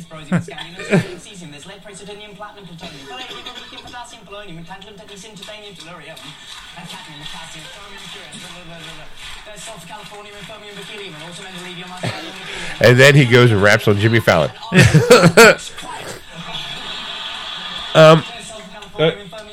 Also mendelevium, isinium, nobelium, and argon, radon, neon, krypton, xenon, zinc, and rhodium, and chlorine, carbon, cobalt, copper, tungsten, tin, and sodium. Now, there you go. Then Weird Al went, I think he gets it. He gets me. He gets it. But you know what? What do you call it? Daniel Radcliffe doesn't get? Harry Potter? No. I didn't get that movie at all. I was in 7 of those. I was in 8 of those movies, and not once did I understand what the fuck was going on. I remember just a lot of green screen and a lot of floaty stuff, and next thing you know, a guy with no nose is trying to kill me.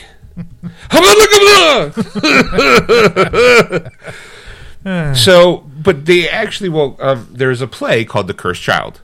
Right. Where it is about Harry Potter's son and Draco Malfoy's son being friends in Hogwarts. Right. Okay? The big catch is Harry Potter's kid, gets put in Slytherin house. Oh. So he appeared, he did appear, obviously, he did appear in the Harry Potter reunion show. Right. Because, it's a reunion show. It's not like hey, we're going to do another movie. We're putting the band back together. Right, we're putting the band, like, people would like to see The Cursed Child turn into a movie.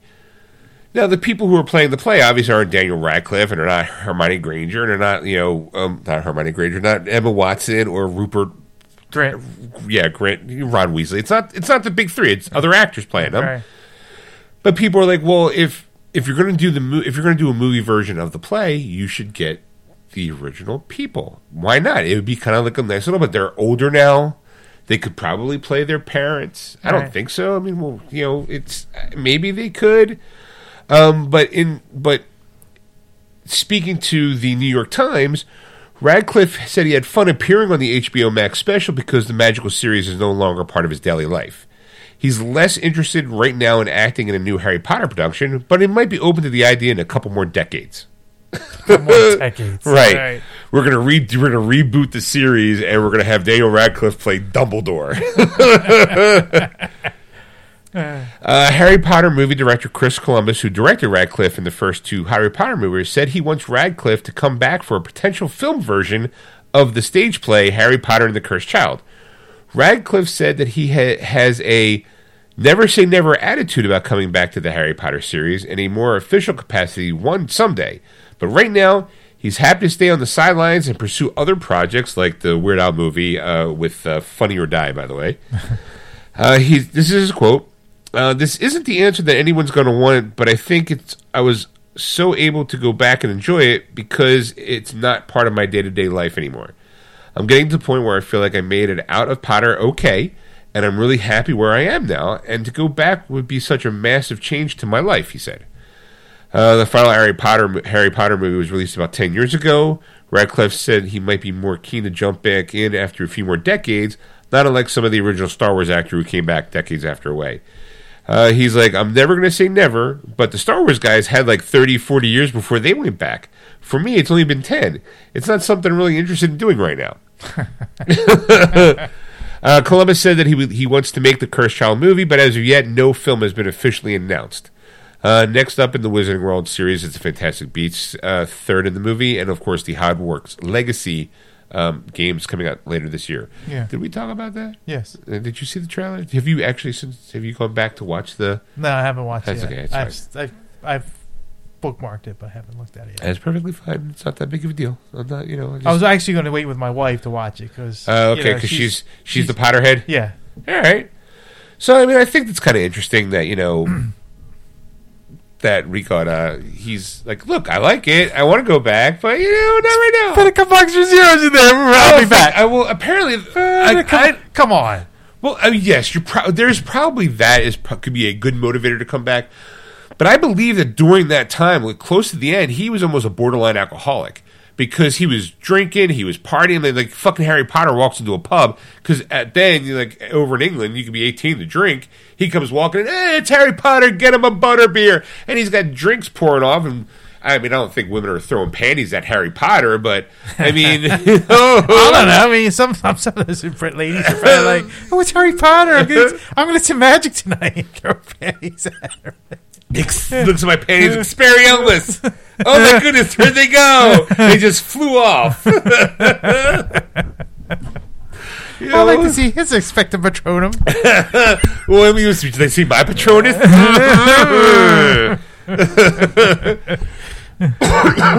Havada, come on up. I'll show you my chamber of secrets.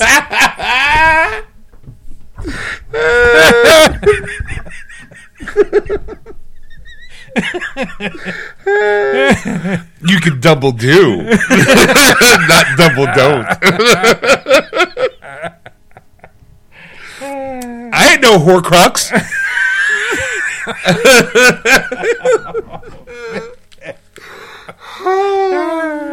That's great.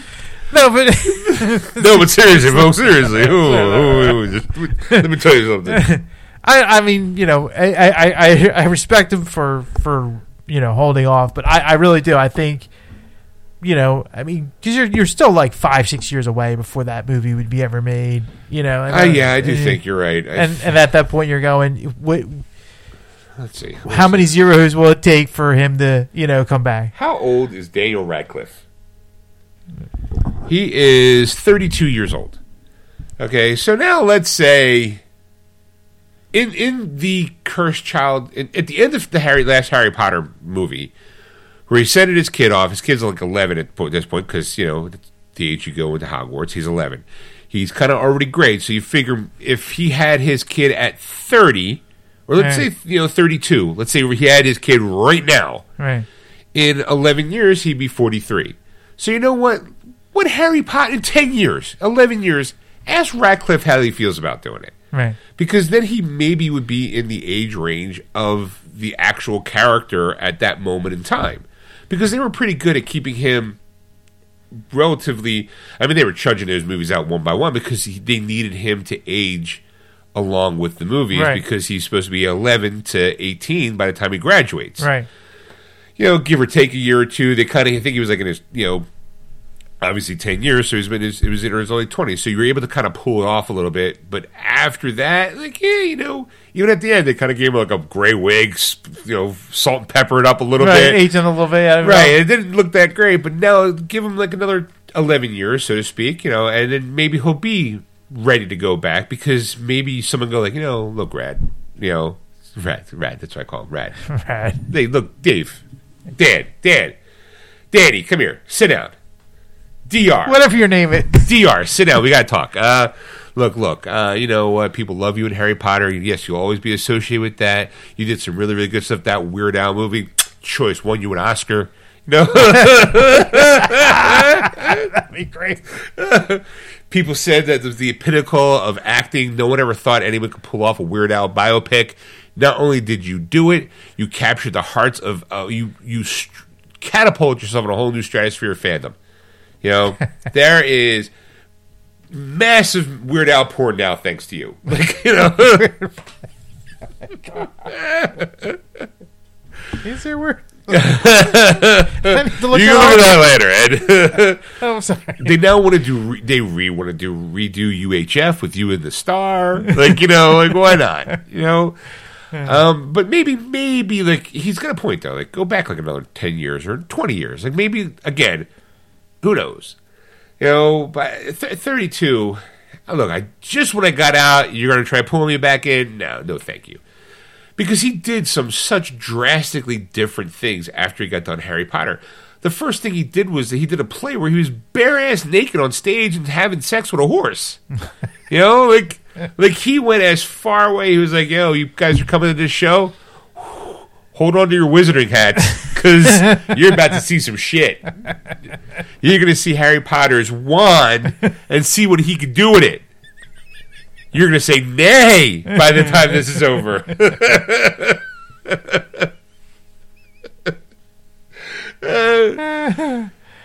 So, I mean, I get it. You know, why go back? But you're also like, you know what? Look, Dan, sit down. Nothing's going. That Weird Al pick. After that, everything kind of went south. Like, you know, no offers dried up. They thought that hair was ridiculous. That mustache. You for a whole year, you didn't even want to be talked. You didn't even want to be called Dan. You were just call me Al. Call me Al. You can call me Al. Do do do do do do do do do.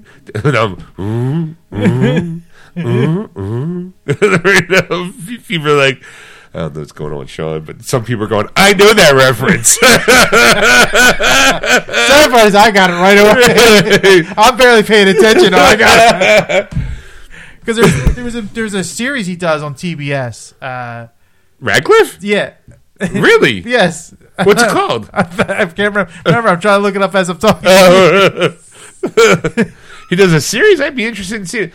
There's actually a few seasons of this show, and it's bizarre. It's like it has a couple of people you know in the roles, and I have to look it up. I thought I'm always very close to buying the movie Horns with him in it. I think that movie's great. He's phenomenal in that flick. I'm always tempted to watch Swiss Army Man because he plays a dead body. You know, and I'm like, how does one play a dead body? Because it's more than just that. And I think he plays with Paul Dano. So I think I'm like, I kind of want to see that. Or Sam Worthington. Maybe Sam Worthington? I don't know. I just know that it's he plays a dead body. The series is called Miracle Workers. It's on TBS. Oh, okay. I've seen that one. I've seen the first season. It's a little weird. It's him, Steve Buscemi. Yeah. It's Steve Buscemi played God in the first season. And it was cute. It was funny. In the second season, they were in the medieval times, right? And the third season, I think, was the Oregon Trail. Yeah, and that's kind of where you get the clip of him voguing in a way, like he's all dressed in drag and he's doing. I'm like, that is acting. He is way too good at that. Way too good. Like, Daniel, man, it seems like you can do anything. He does. It seems like a kid who doesn't take himself too seriously, right? Which is probably what you need to be like. Weird Al's not. I mean, let's face it, Ed. If Weird Al came knocking on your door and said, "You know what, Ed, I want to do a movie about myself, and I think you'd be perfect to play me," who says no? Who says no? That's the thing though. If right away the first thought would be yes. Right. But then you think about it, like you'd have to really seriously think about it. You have to play Weird Al Yankovic, a character in itself. Right. Because, I mean, let's face it. I don't think Weird Al is... There's Al Yankovic, Vic, and then there's Weird Al Yankovic. So I feel like there's like for all you know, for all we know, there's probably like Weird Al could be like really dark. Like after he gets done playing his It's like, hey, like a surgeon, whoo! And then after he gets off, he's like drinking vodka straight out of the bottle, throwing it, going, "Where's my money, bitch? Give me my smokes." Like, where's my accordion? Who packed my accordion wrong? How many times I gotta tell you the chord goes like this? You come over here and you just throws him into a window. You're like, that's what you get, bitch. I'm on 10. Eat it! Who's fat? Doom, doom, doom, doom, doom. He just gets off stage and just starts pounding the Jaeger. Like, That's just it. Like, he's sniffing the coke off a horse's ass. Oh, yeah! You got the white stuff, baby. Guaranteed to fill me up. Rio.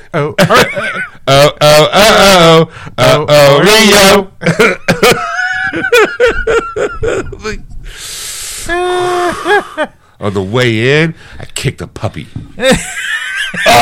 I lost on Jeopardy, baby.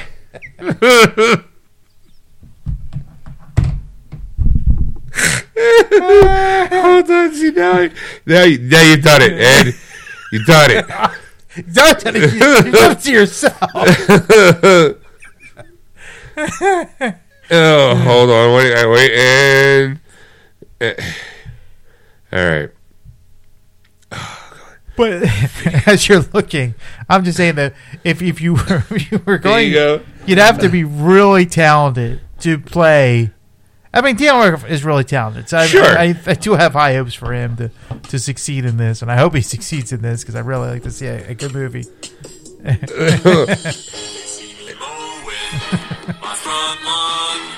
know they're all thinking I'm so white and nerdy. Think I'm just too white and nerdy. Think I'm just too white and nerdy. Can't you see I'm white and nerdy? Look at me, I'm white and nerdy. Like, oh my God, he just smacked a woman as he's walking on. He's all high and drunk. Like, you know who I am? I'm fucking Weird Al Yankovic. You didn't have nothing before me. Nothing. These fucking Hawaiian shirts and this accordion puts roofs over your motherfucking houses. Gets on the stage. I wanna roll with the gangsters, but so far they all think I'm too white and nerdy. Think I'm just too white and nerdy. Think I'm just too white and nerdy. or my personal favorite. Let's see. It's going. It's all about the Pantheons, baby. Smack a bitch up first. Snort some coke. Do some lines. That's right. Just dropping. You don't tell nothing to Weird Al, bitch. What you wanna do? Wanna be hackers, code crackers, slackers, wasting time with all the chatting yackers. Oh yeah. Working at a desk with a That's right. What? All of a sudden, just pulls out a gun. Pop, pop, pop. Weird Al's in the house. Fuck you. Yeah.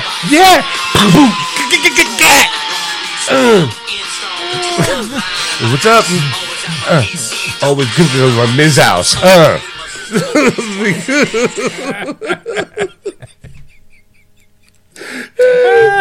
Weird Al. Gangster rapper.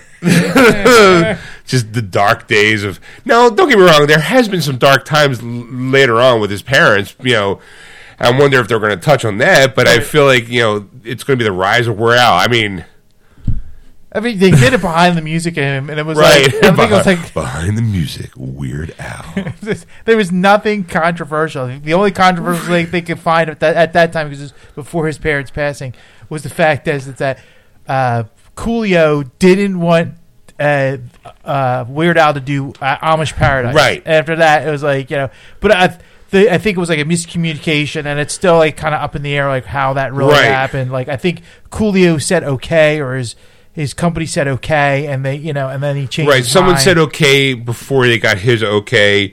Next hardcore. Oh, got 5 seconds. Hold on. Hardcore Weird Al just coming at you.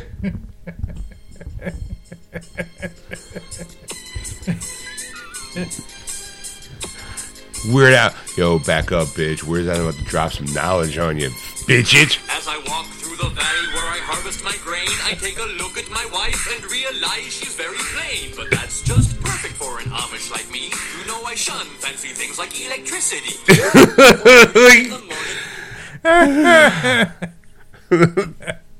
I'm gonna be so glued to my fucking TV when that thing drops.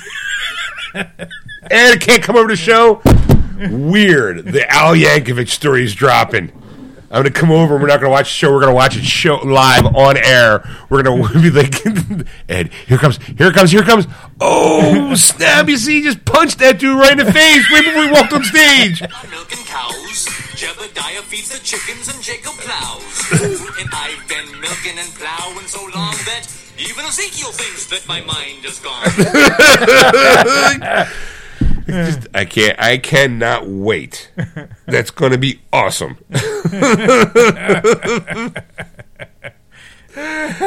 You know what I thought was awesome? I don't know if you know. We every once in a while we talk about the Rock and Roll Hall of Fame. Yeah. You'd be like, that's kind of a weird thing. Musically, Weird Al, who's not in the Rock and Roll Hall of Fame. At least I don't think so. Should be. With all the shit he's done, I think everyone would agree that he probably deserves a spot. This year's nominating class was Dolly Parton was on the list. Mm-hmm. I don't know if you knew that or not. Yes. Okay. Was she actually respectfully asked to be removed from the list? Do you know why? No. Why? Okay, well, excuse me. Oh, I should have had all that Pepsi. Dolly Parton won't be headed into the Rock and Roll Hall of Fame this year, Ed, sadly. In a social media statement on Monday around the beginning of March, she said she'd like to have the icon ask the Hall to withdraw her name from the 2022 ballot, saying, "I don't feel that I've earned the right." Here's her quote. "I really do not want votes to be split because of me, so I must respectfully bow out," she said in a statement. "I do hope that the Rock and Roll Hall of Fame will understand and be willing to consider me again if I'm ever worthy. This has however, inspired me to put out a hopefully great rock and roll record at some point in the future, which I've always wanted to do." Let's see. I do hope that the rock and roll. Let's see. I always wanted to do. My husband is a total rock and roll freak, and he's always encouraged me to do one. I wish all the nominees good luck, and thank you again for the compliment. Rock on, Dolly. Class act, right? Mm-hmm. Class act. You know what she ain't doing? She ain't doing no drive-bys like Weird Al. But the Rock and Roll Hall of Fame actually did come back with a response to her a few weeks later. Let me just see if my it'll come up. Yep, from Good Morning America. The organization issued a statement acknowledging the country superstar's thoughtful note expressing her feelings that she has not earned the right to be nominated. The rock and roll spokesperson for the Rock and Roll Hall of Fame says, in addition to her incredible talent as an artist, her humility is another reason Dolly is a beloved icon by millions of fans around the world. From the inception of... Here they continue on. From its inception, rock and roll has deep roots in rhythm and blues and country music. It is not defined by any one genre, rather a sound that moves youth culture, the Hall of Fame said. Dolly Parton's music impacted a generation of young fans and influenced countless artists that followed. The Rock and Roll Hall of Fame said the ballot for this year's potential includees was sent out earlier this month, including Parton and 16 other nominees were including Eminem, Lionel Richie, Dionne Warwick, and more. The organization concluded its statement by saying, "We are in awe of Dolly's brilliant talent and pioneering spirit and are proud to have nominated her for an induction in the Rock and Roll Hall of Fame." So they're just like, she's like, "Yeah, I didn't Dolly Parton, to my knowledge, has never done a kick balls to the walls, kick out hardcore rock album. Not that I would not be interested in hearing it. And I don't think that, I mean, I guess you kind of, it always comes down to like, well, who do you think, it's called the Rock and Roll Hall of Fame. Do you take it at its core, Rock and Roll Hall of Fame? Is it only for hardcore rock and roll? Can you not? Because, I mean, this past year they had LL Cool J, Beastie Boys are in it. Jay-Z's in it. Jay-Z's in it. Like, so The Cure's in it. I wouldn't actually call The Cure rock and roll. You know, but there's rock elements to their music, but I wouldn't say that, you know, like, trust me, not once when I was listening to The Cure as an angsty teenager did I think it was rock and roll. I thought it was like, oh my God, they understand me. I'm so depressed. This is why I wear black all the time. You know, like... I thought you were a fan of Johnny Cash. I mean, black people thought that too. You know, so it's like, okay, well, she has a point maybe, but I mean, maybe from her perspective, I mean, let's face it, I mean, there's, you know, other things that she's done that completely, like, you know, fucking rock. But in fact, actually, you know what, I guess I should play this TikTok for you, Ed, because there's some stuff I did not know about her. There's a guy that kind of does like a stand-up thing and talks about oh my God, where is it? Is it? Wait, hold on. It's got to be here. Here you go.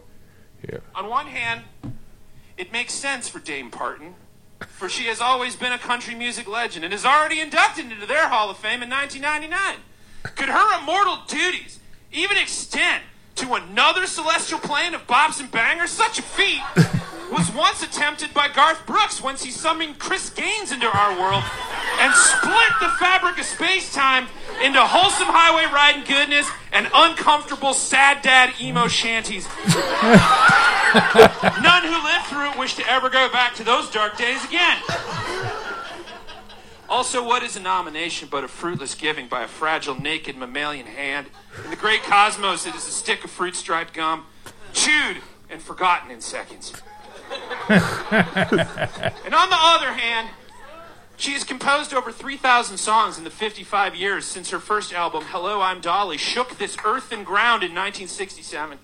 She covered such legendary hymns as Zeppelin's Stairway to Heaven, The Beatles' Help, The Animals' House of the Rising Sun, REO Speedwagon's Time for Me to Fly, Bon Jovi's Lay Your Hand on Me, even Jerry Lee Lewis's Great Balls of Fire, not to mention her never-ending list of philanthropy through the Dollywood Foundation, which includes the Buddy Program, which helped decrease the high school dropout rate from 35% to 6% in Tennessee in 1988. The Imagination Library, which is now responsible for gifting books to 1.54 million students.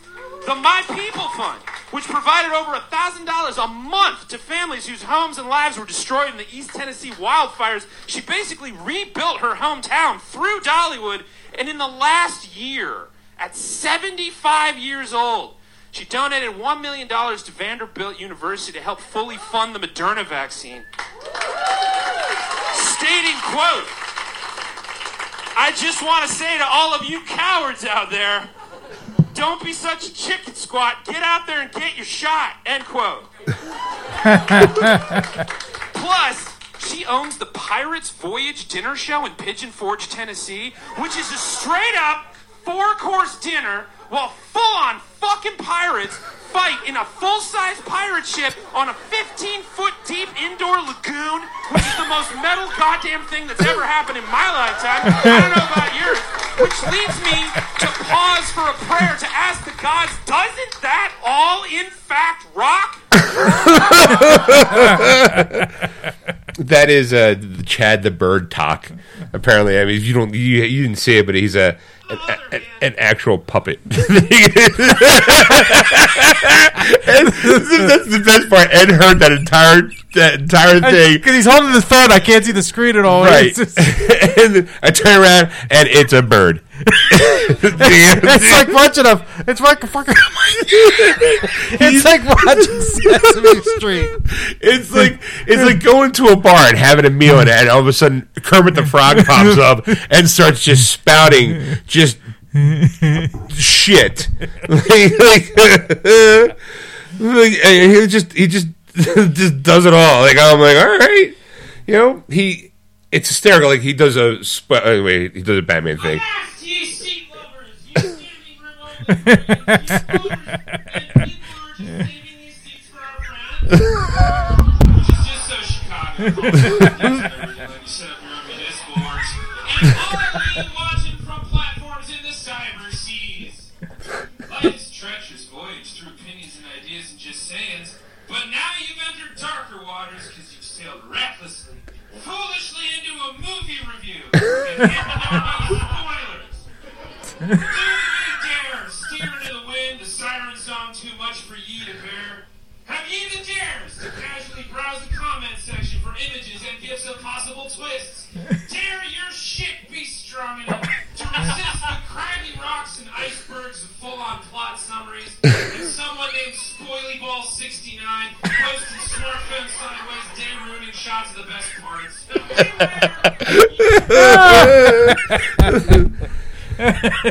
See, now I gotta again. I know that guy.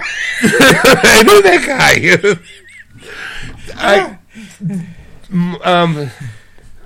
Every once in a while, like Facebook used to be a massive source of entertainment for me. I never really got into Snapchat or Instagram. I'll follow like certain people, but TikTok for me has gotten to be like the plethora of entertainment for me because it's always like little quick bits. It's like you know how like you fall down a rabbit hole of YouTube. Yeah. I will scroll TikTok now for like hours by myself. Just like during my lunch break, I'll just start scrolling TikTok. I don't post anything, but the entertainment value that's out there, because what will happen is the algorithm will start deciding, going, "Oh, you like this shit? We're going to show you more of it." I am on apparently dog TikTok, animal TikTok. You know, where it's like, oh, you like animals doing funny stuff. Here's some cat videos, Sean. Like, oh, I like cat videos. Oh, you like comedy. Here's some funny bits. Like, and it's like some people like mouthing like, yeah, Ed, I shouldn't have to explain TikTok to you. My whole audience, our whole audience is going, yeah, we know what TikTok's on. Move on, Sean. That guy always entertains the fuck out of me. But what's even funnier, it's like legitimately like, hey, like, Ed, let's go out to the bar and have a few drinks. And next thing you know, there's a puppet just talking to you, just waxing fantical about just like anything and just making it funny. You're just going, God damn it, that puppet's right. We should burn the aristocracy down and rise up among us and fight for ourselves. And God damn it, that guy, he doesn't talk like he's got some hand up his ass. I could feel him. He understands me. This felt puppet. He speaks for a generation that was missing a voice for so long. It sucked, but as an idea, It's right. You do know it's a puppet. How dare you say that? He is a voice of an angel. I know he's not real, but is he? Isn't he? Like, you never see the person controlling him. Like, maybe he's spouting this wisdom. Maybe he's channeling a greater, higher knowledge, and it comes out of the mouth of this felt toucan. I think he's a toucan. I'm not even sure. He's a cardinal. Is it a cardinal? Is it a cardinal? I think so. It's red with the yellow feet. Maybe it is. I don't know. All I know, he's got the voice of an angel. And drops knowledge truth bombs like a B-52 bomber. He's a puppet. No. Somebody else is pulling the strings. Somebody else is putting their words in his mouth. Don't fall for it. No, he He's understands a puppet. So, anyway. All right, so I don't know, Ed, if you knew it or not, but I don't know anything. Bill Murray was supposed to be Batman at one point in time. No. Uh-huh. Bill Murray was supposed to be Batman. Bill Murray, when Batman 89 was coming out, guess who was on the top of the short list of being Batman? Bill fucking Murray. All right? So, apparently, someone finally came around and asked him, but Bill Murray explains why his Batman movie with Ivan Reitman fell apart. Okay? Let's see. Even though fans are becoming accustomed to seeing new versions of Batman hit the big screen, The first live-action outing spent an entirety in development hell before Tim Burton came along and delivered his gothic spin on Gotham City with Michael Keaton under the costume. Prior to that, almost every big-name actor in Hollywood has been considered with the role, with Pierce Brosnan famously turning it down. Pierce Brosnan! Could have been Batman. Oh, my God. However, the project wasn't always designed as being a serious adaptation of the serious source material. With Ghostbusters director Ivan Reitman once attached to the helm, a comedic version that was much more indebted to Adam West than Frank Miller. Makes sense, because probably if you were looking at it, almost everyone who at that point grew up with Adam West's Batman. Right. You know, so it would be more tongue-in-cheeky, not so hard and dark as the way Frank Miller drew him, or created him. Right. So it makes sense, right? I mean, because some of the comics were even goofy back in the 60s right. and all that. You know, right, before Frank Miller ever got his hands really dirty with it, it was kind of like Joker was really a clown. Penguin was short and kind of like, kind of like, those were the kind of the caricatures that we were used to seeing. So Bill Murray was being eyed for the Cape Crusader, with fast rising comedy star Eddie Murphy in consideration for Robin. I figured I'd just pause for the chuckles. Eddie Murphy. I mean, early 80s, Eddie Murphy was on the rise. He wasn't, I mean, I don't think Eddie Murphy would have played second fiddle to anybody. Like, I think that would have became more Eddie Murphy. Every time he's a duet, he's always overpowering. I don't think the dynamic, tongue-in-cheek, of Bill Murray and Eddie Murphy, I don't know if that would work. Murray's got kind of a reputation of being somewhat kind of a jerk to work with. Not a jerk to work with. He can be difficult. All right. He's no Chevy Chase, by any means. Well, you figured the Saturday Night Live days when him and they worked together. Right. He could have. I think that dynamic would have worked pretty well. I mean, especially that time period, because I mean, the way they are now, the way we see them now, right. these actors are Eddie Murphy and Bill Murray, they were different then than they are now, and I think a lot of their personas was hidden away from the public eye because we didn't have really the internet. Right, there was no internet. Everything that we saw, was on TV or in movies. Right. We believed that, what we saw. Right. Was stupid.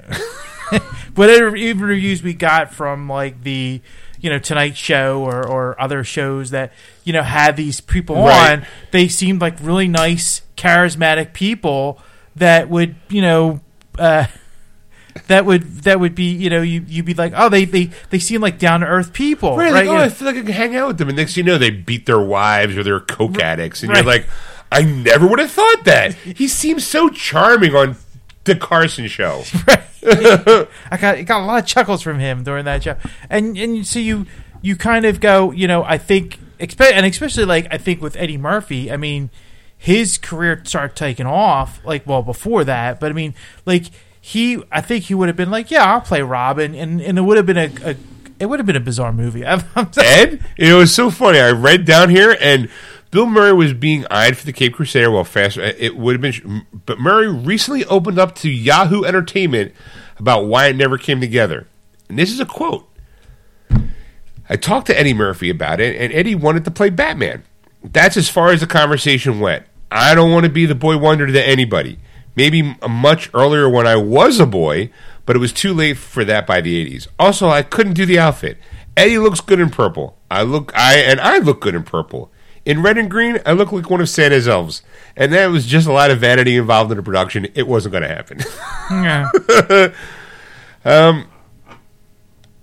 As much as we like to see the 80s era Murray and Murphy at the heights of the power, bringing Batman and Robin to theaters for the first time in a major studio film, we're more than happy to allow things turned out. So, I mean, who knows? Maybe he was being serious, maybe he wasn't.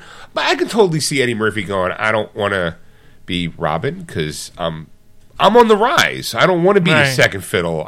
And not as an ego thing. Maybe some people look at his ego, but in a career, when you see 48 Hours, I think it's Eddie Murphy, Nick Nolte, or Trading Places. He was always Coming to America. Like he was so like. Yeah, but that's the same. Like, there's some movies that you see him as the star, but like when you said Trading Places, like you see Dan Aykroyd and Eddie Murphy at the same level. Like, I didn't. You didn't? No, I thought Eddie Murphy was just and not didn't like act circles around him. Just to me, he had. For me, as a person growing up, whoever had the funniest lines were the ones that I always gravitated towards. Right. So I was like, if you get somebody a great one-liner, man, boom, I'm in. Like Eddie Murphy, even Chevy Chase. I love the Fletch movies so much, and it hurts sometimes to watch it knowing that he's such a fucking asshole. Like, it's like, but he's really, really good in it. Or Tim Matheson. I mentioned that name. He's, what do you call it, in all the movies that he's in, he's always got this quick wit, Up the Creek, Animal House. He's like, even Robin Williams, in Good Morning Vietnam, when he's sitting there going, the army guy's going, what's 3 up and 3 down mean to you? End of an inning? Like, you're like, it's quick. Like, those people always stood out to me as like I love a good setup.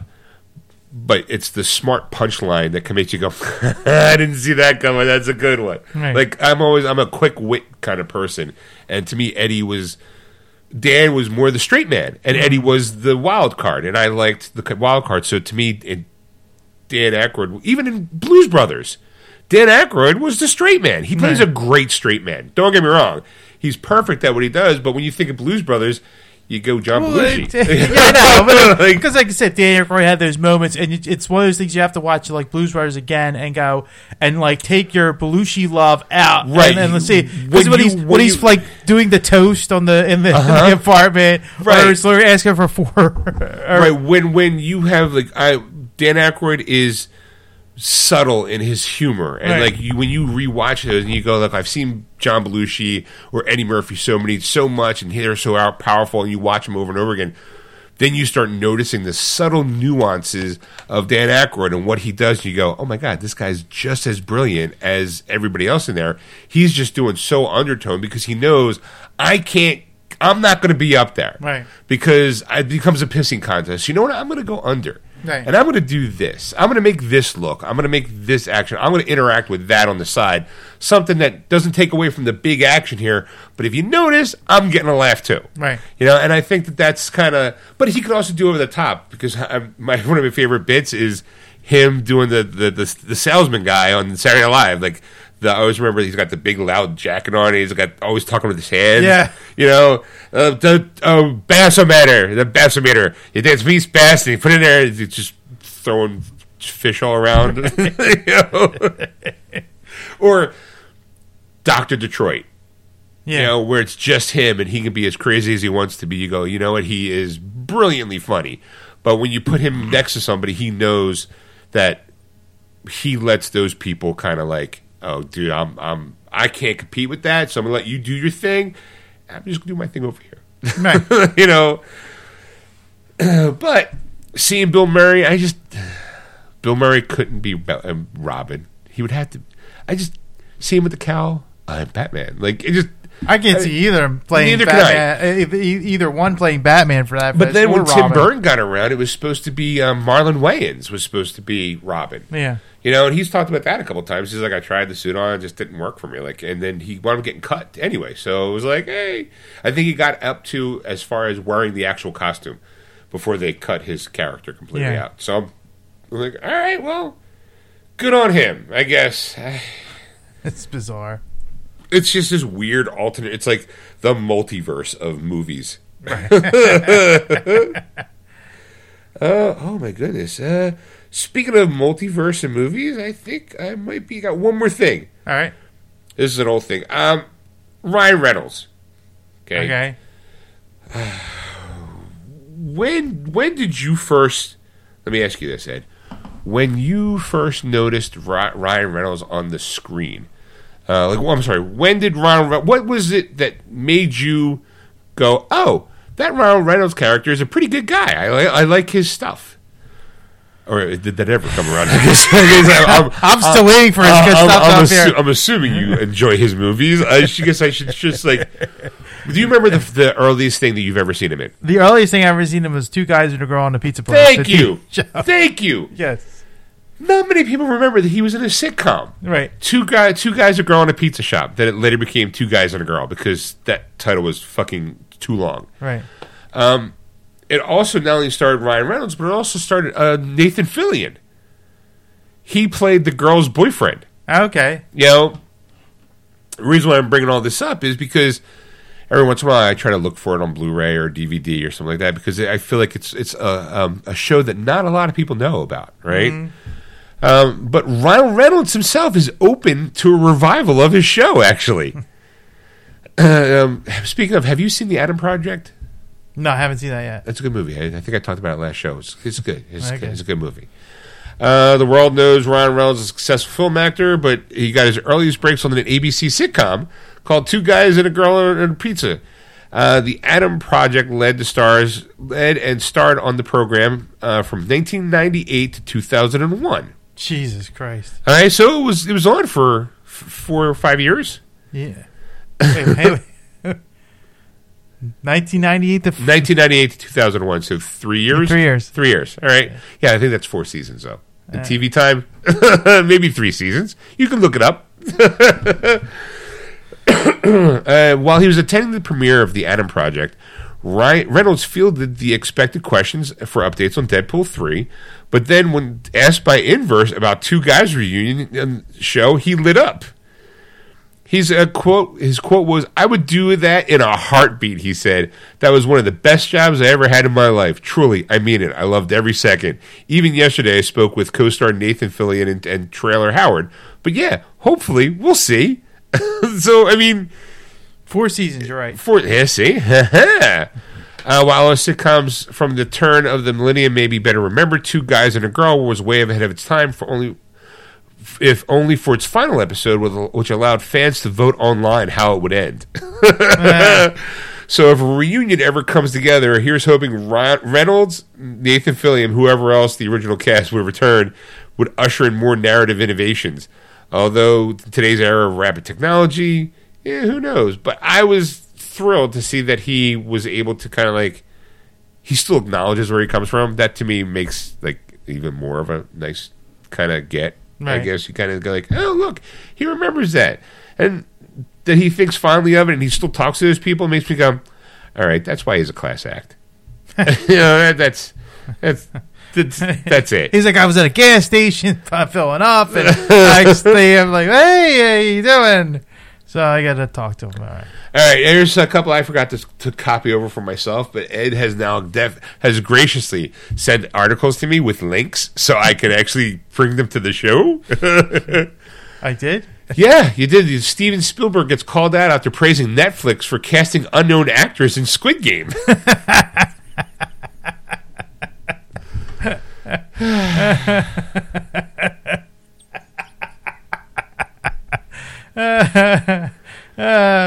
So Steven Spielberg has been criticized for claiming that Netflix series Squid Game is proof that TV shows can be successful despite casting, quote, unknown actors. For those people who don't know, the 2021 South Korean dystopian series is about a group of people invited to join a mysterious contest in order to win a vast fortune. Was one of the streaming giant's biggest hits last year. Have you watched it, Ed?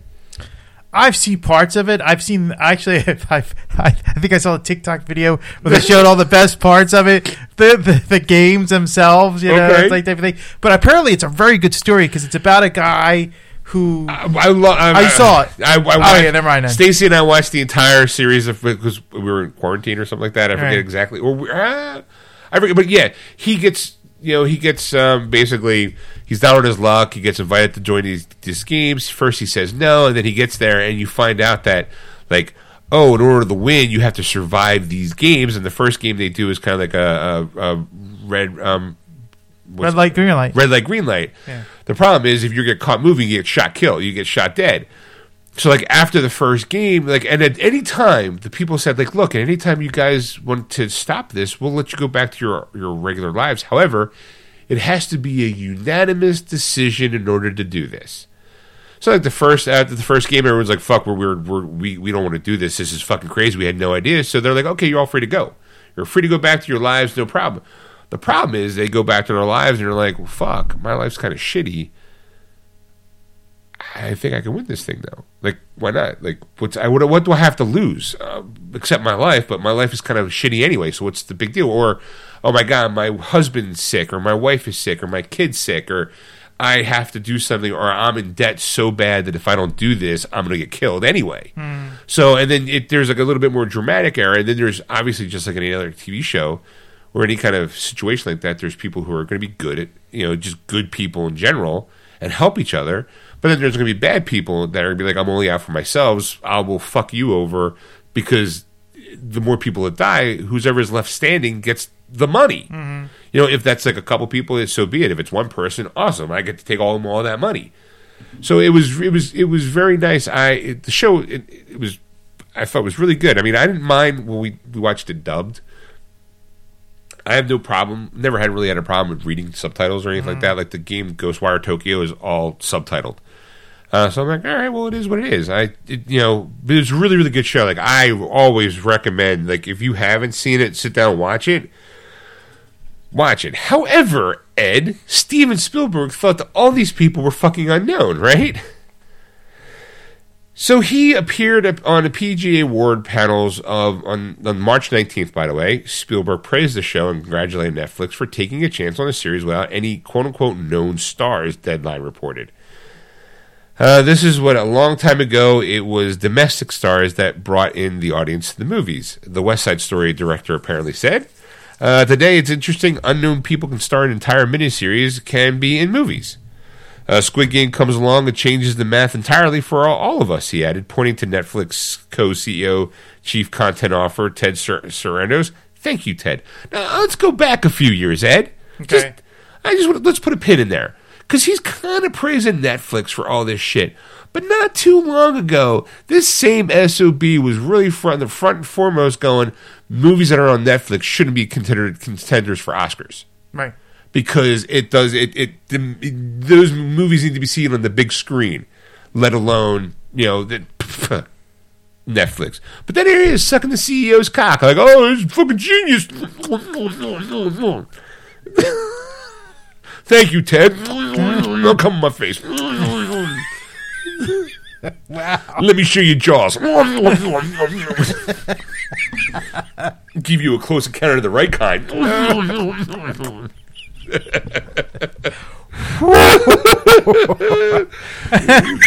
This player is ready. Wow. All right, first. Wow. Second off. Wow. Second off. You're on my list. Woo. All right, now.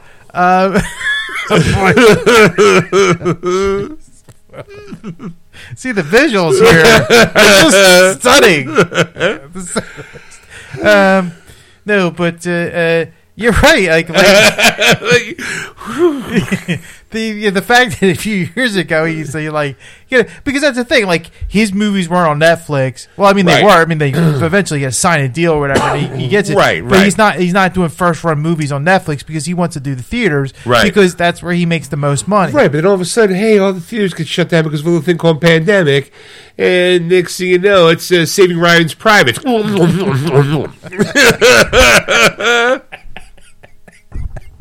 Anyway, wow.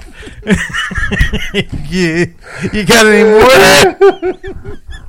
All right, now that you're on a laughter pause, the fact is, I don't remember what the fact is now because I don't know what the hell I'm talking. I'm lost. Yeah. Oh, that was. Like E.T. can phone this home. There it is. All right. But anyway, going back to wait. Oh, throwing Ed off just completely. The unknowns on Squid Games. Yeah, I need more information.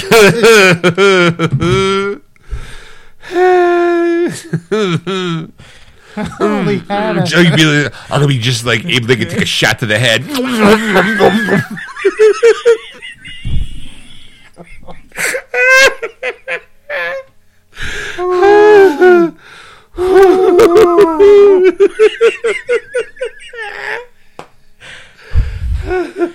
Lincoln jokes you can't do. It's too soon. It's too soon. Catch me if you can. Catch this. Look, I caught it.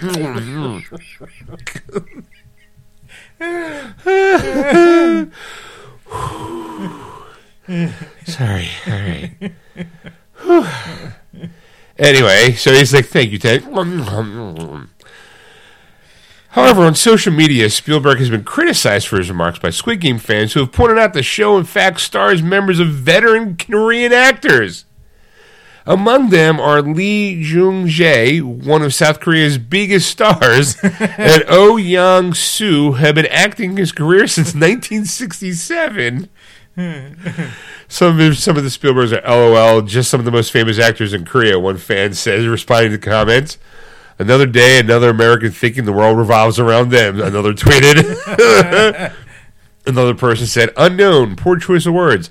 I get that Spielberg may have been making a point about having a more known, quote, many Western audience members, actors, to be an anchor in a new piece of work. But in this case, when people need to express themselves clearly and not offend. Someone's like, unknown, Western exceptionalism rotting everyone's brain. I laughed my ass off. Another joked. So, when are old white men going to know? Just keep your mouth shut.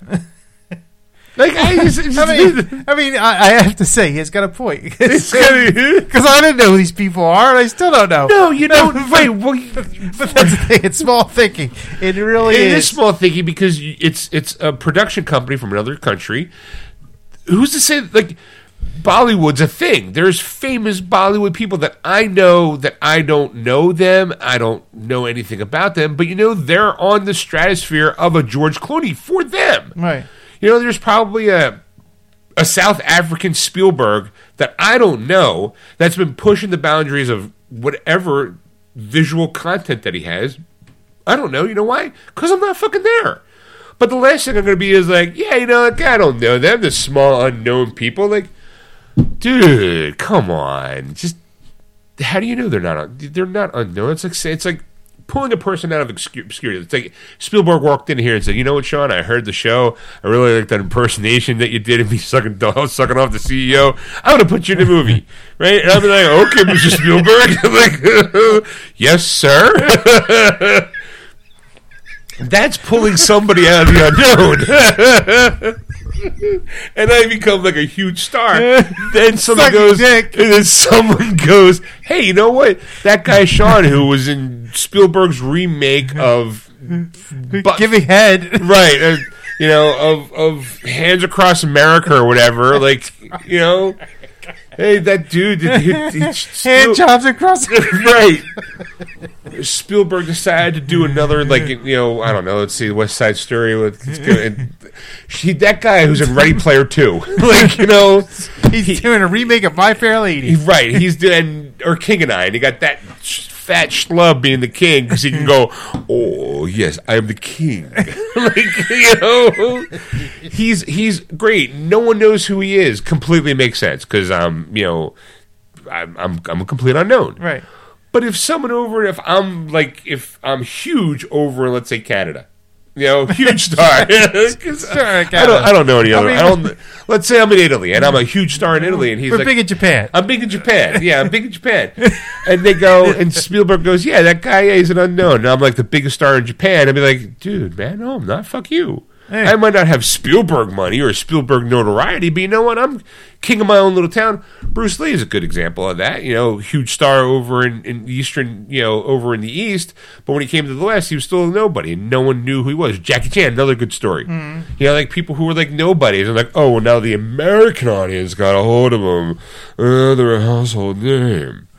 Well, there was another actor. He was in the Wolverine movie, the X-Men Origins Wolverine. He was the guy who was I forget if they call him Zero. He was the guy, the marksman in the group. I have to look him up real quick. Okay. But apparently he's a big action star in Asia, and nobody knows who he is here. Okay. And like he is as big. He's as big as Right. Hugh Jackman is there. Okay. That we know here. Well, and I'll go back to Bruce Lee when Bruce Lee was doing the Green Hornet show. Overseas, it was known as the Kato show because he was a way bigger actor than recall it. The guy playing Van Horn, I think his name was the guy playing Green Hornet. Damn it! Now I have to go look something up. Shit. But that's right. We're going to put a show in a brief pause as we're both doing research online. How great are we as show hosts? That's right. Fuck that. I don't care. I don't care enough. All right. Ed, while you're looking that up, I'm going to give you another thing Ed gave me. So, and this will be my final one, so we can take it from there. Voltron movie in works with Red Notice's Rawson Marshall Thurber directing. Yeah. So a live-action adaptation is currently being in a heated bidding war, Ed. Heated. Yeah, it was Agent Zero. His guy named Daniel Henney was the actor who played him. Apparently he's huge in Japan as an action star. And nobody here knows who he is. Can I see him? Let me see him. Let me see his face. Let me see his face. I want to see his face. Oh, okay.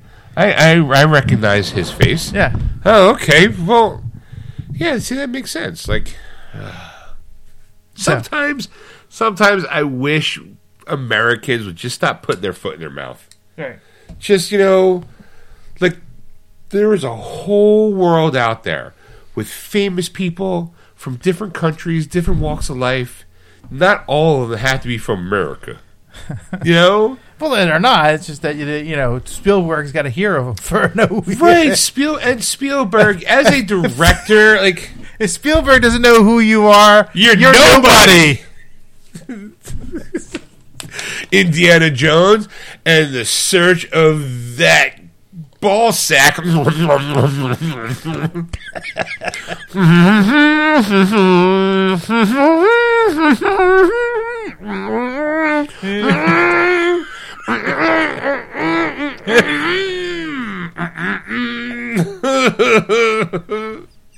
You must be a pro, man. No. The visuals. You gotta make the faces, Like, oh boy, here's my crystal skull.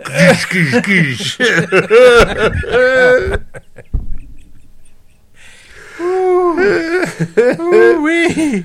All right, what are we talking about? When you're a jet all the way from your first cigarette to your last dying day. Ugh.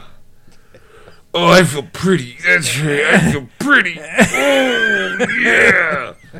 You want to come in America, don't you? Oh, boy. Sorry. Just falling down a stupid well. So anime adaptations are slowly becoming popular in Hollywood, and it looks like Voltron is the next one to get its very own film. Reported exclusively by The Hollywood Reporter, by the way, a live-action Voltron film is in the works from Red Notice's Rawson Marshall Thurber. Thurber is attached to direct and will also co-write the screenplay with Ellen Shamond. The project is currently in a heated bidding war with roughly 7 studios and streamers in the running for the film. This includes Warner Brothers, Universal, and Amazon. It's important to note, Ed, that Netflix does not seem to be in the running, even though they released Thurber's last film, Red Notice, as well as the animated series of Voltron and Legendary Defenders. At this time, no real clue to where the film will land, but THR, that's a Hollywood Reporter, does say a deal could be done as early as this weekend. This weekend was 4 days ago, so Ed, it would be this weekend as we're doing the show right now. There could be a contract being drawn up to bring the legendary Voltron to live action. Yeah, I'm excited. I think I've seen every Japanese anime live action movies that's put to date. I've seen a lot of anime. Actually, you know what? I have to take myself out of the running for this. Only because I've realized I don't watch that much anime as I thought. I've seen just about, maybe one episode of Voltron. Like, I'm a huge fan of Voltron. I've seen every single episode. Well, I saw maybe... You know what? I saw half the episode, and I really loved the design. And I'm a huge fan of that giant robot. I love the original. I did see every episode of the original. Actually, I have it on sure. DVD and all. I just haven't seen too much of the new one, like on Netflix. Right. I think I saw a few episodes of it, and it was okay. It wasn't not your Voltron. Not my Voltron. Right. Yeah, a lot of people praised it and loved it, and it just wasn't for me because I thought it was a bit slow. But and you're a little bit slow because it's instead of being episodic, with it's like you pretty much watch the same episode you've seen Voltron, like because it's like something happens and then in the end they just call it big giant thing, right? They cut it in half. Like this is like a continuation story of Voltron. Right, it's a story. Right. It's not an episodic show. It's not like one and done. Like, oh my god, big bad guy, quick, call Voltron. Right. Giant robot punches bad guy in face. End of episode. This is a story that's being told. For those people who don't know, though, because some people are like Voltron, what's that? It's Voltron, Defender of the Universe, was an original series that ran in the mid-'80s, and the plot was, quote, centered on 5 young pilots in a battalion named the Robot Lions, which are vehicles that join together to form a mega robot known as Voltron. You can see why many studios would be interested in this, given that similar series like Transformers and Power Rangers have done very good in the American market. Also, since its debut, Voltron has maintained its pop culture relevance, with its DVD sales being in the hundreds of thousands, Ed. Yeah. So, you have one on your shelf, and you participated in that. There you go. Good for you. It also helps that the series has seen a few reboots over the years, including one on Nicktoons in 2011 and later on Netflix in 2016. Voltron has become one of those properties that has been in Hollywood development hell for years. As a live-action film, it has tried to get off the ground since the early 2000s. Studios like New Regency and DreamWorks have all tried, but every attempt has failed up to this point. Red Notice, released back in November, quickly became the biggest Netflix film of all time. We're likely to hear more information about the project once the studio eventually gets attached to Voltron. If they do, I mean, it's, I guess. I'll be honest, never really watched the show. Never really been a big...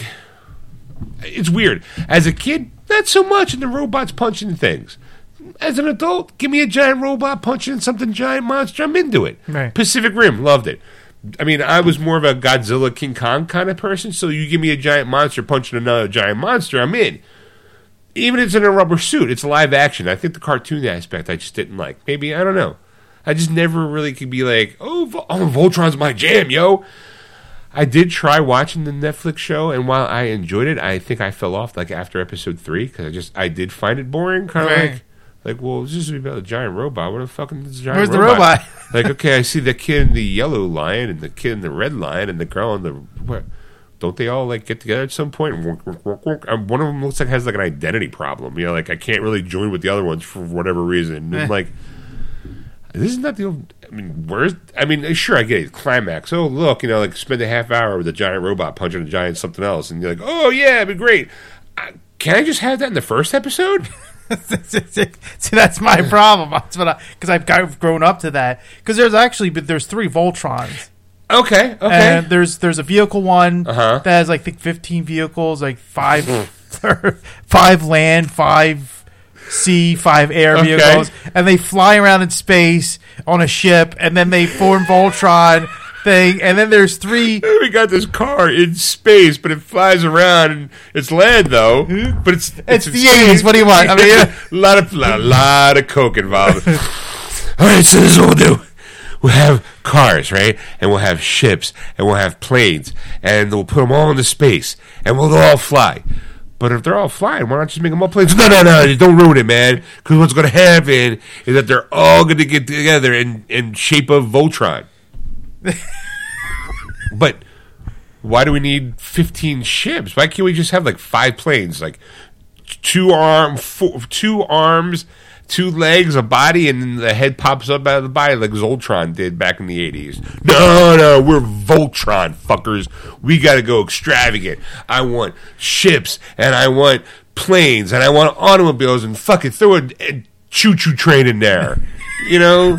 We'll turn into a giant robot, and then the train will be the sword, and he'll swing it around, and he'll dissect into a bunch of little things. It'll be kind of like a whip. And then, whoosh, and he'd be like, choo-choo on this, bitch. Woo-woo! You know? It's pretty close. Really? No. There was no train, Sean. You're being ridiculous now. That's just insane. That's just crazy talk. But the cars and the planes and the ships, totally right. They all were in, and they all had their own drivers, and they all just float around space going, what are we going to do today? I don't know, let's go fuck up some shit. It was kind of like a mix of like Robotech and Voltron, because it was a ship they flew on, and then they would come out and battle things as individual vehicles, right. And then they'd form up into a shape of a giant Voltron. Like, oh look, here I am in my Pontiac GTO flying through space with a Gatling gun attached to it. Rat-tat-tat-tat-tat-tat, rat-tat-tat-tat-tat. Oh no, shit's about to pop off. Quick, let me shove my hood into this plane's ass, and next thing you know, shape of an arm. Yeah, that's pretty close. Yeah. I was Sean, geez, when you put it down, you break it down that easy. Like, why the fuck did I watch that show? That was. I was a kid. What the fuck? Between that and G.I. Joe, what do you expect? And Thundercats, but that was like, they're not ridiculous. 5 cats coming from the planet and land on Earth. Chitara, help me get through puberty. Thank you very much. Thundercats. Oh. Anyway, so there was Snarf. There was 3, like I said, there was 3 Voltrons. The only 2 made cartoons out of. The third one was 3 robots that actually formed into a giant. It's like 3 big robots that turned into one giant robot, which made no sense. Right. But Here, I gotta slow down. Kids love the giant robot, right? How about this? What if we get a bunch of giant robots that form into a gigantic robot? Dude, how high are you? Fucking high. Telling you, man, we need 3 giant robots, right?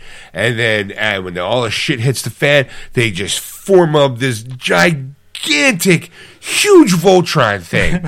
6 arms. So big, it's got 6 arms. How do you get 6 arms out of 3 robots? I don't fucking know. You know why? Because they all got their own arms. That's how you know. That's exactly it. They don't have 6 legs, because we knew we only got 2 sets of legs, but the other 4 legs, shape of the body. How's that? Or their bodies, shape of the bodies, and the legs all shape into 2 giant massive legs, because you need giant massive legs to support a giant body with 6 fucking arms. I mean, he's got to fly. He's got to fly. Why? Because he does. Because he's in space. Well, then why do you need the big giant legs to support the body? Because I just said so. That's why. Stop trying to tear me down, Phil. I come up with the ideas, man. You just fucking draw it. You're not getting paid for logic. You're getting paid to doodle. Now doodle. Doodle me 3 giant robots that shape of another giant robot. Now. Do it before I need it before lunch. I got a presentation to go to. I need it now. I needed it yesterday, Phil. You're just telling me about it now. I don't want to hear your problems. That's not the point, Phil. The problem is, Phil, that I told you I needed before lunch. I don't care that I'm dropping you on your desk at 10 a.m. You got 3 fucking hours before I got to give it to the thing. Then you're going to have to work through lunch, Phil. I don't care. You get paid to listen to what I'm telling you. Now draw, Phil. You know what? Right down the hall is some Disney animator graduating from out of high school. I will pick that fucker up and he'll draw me what I want. Toot sweet.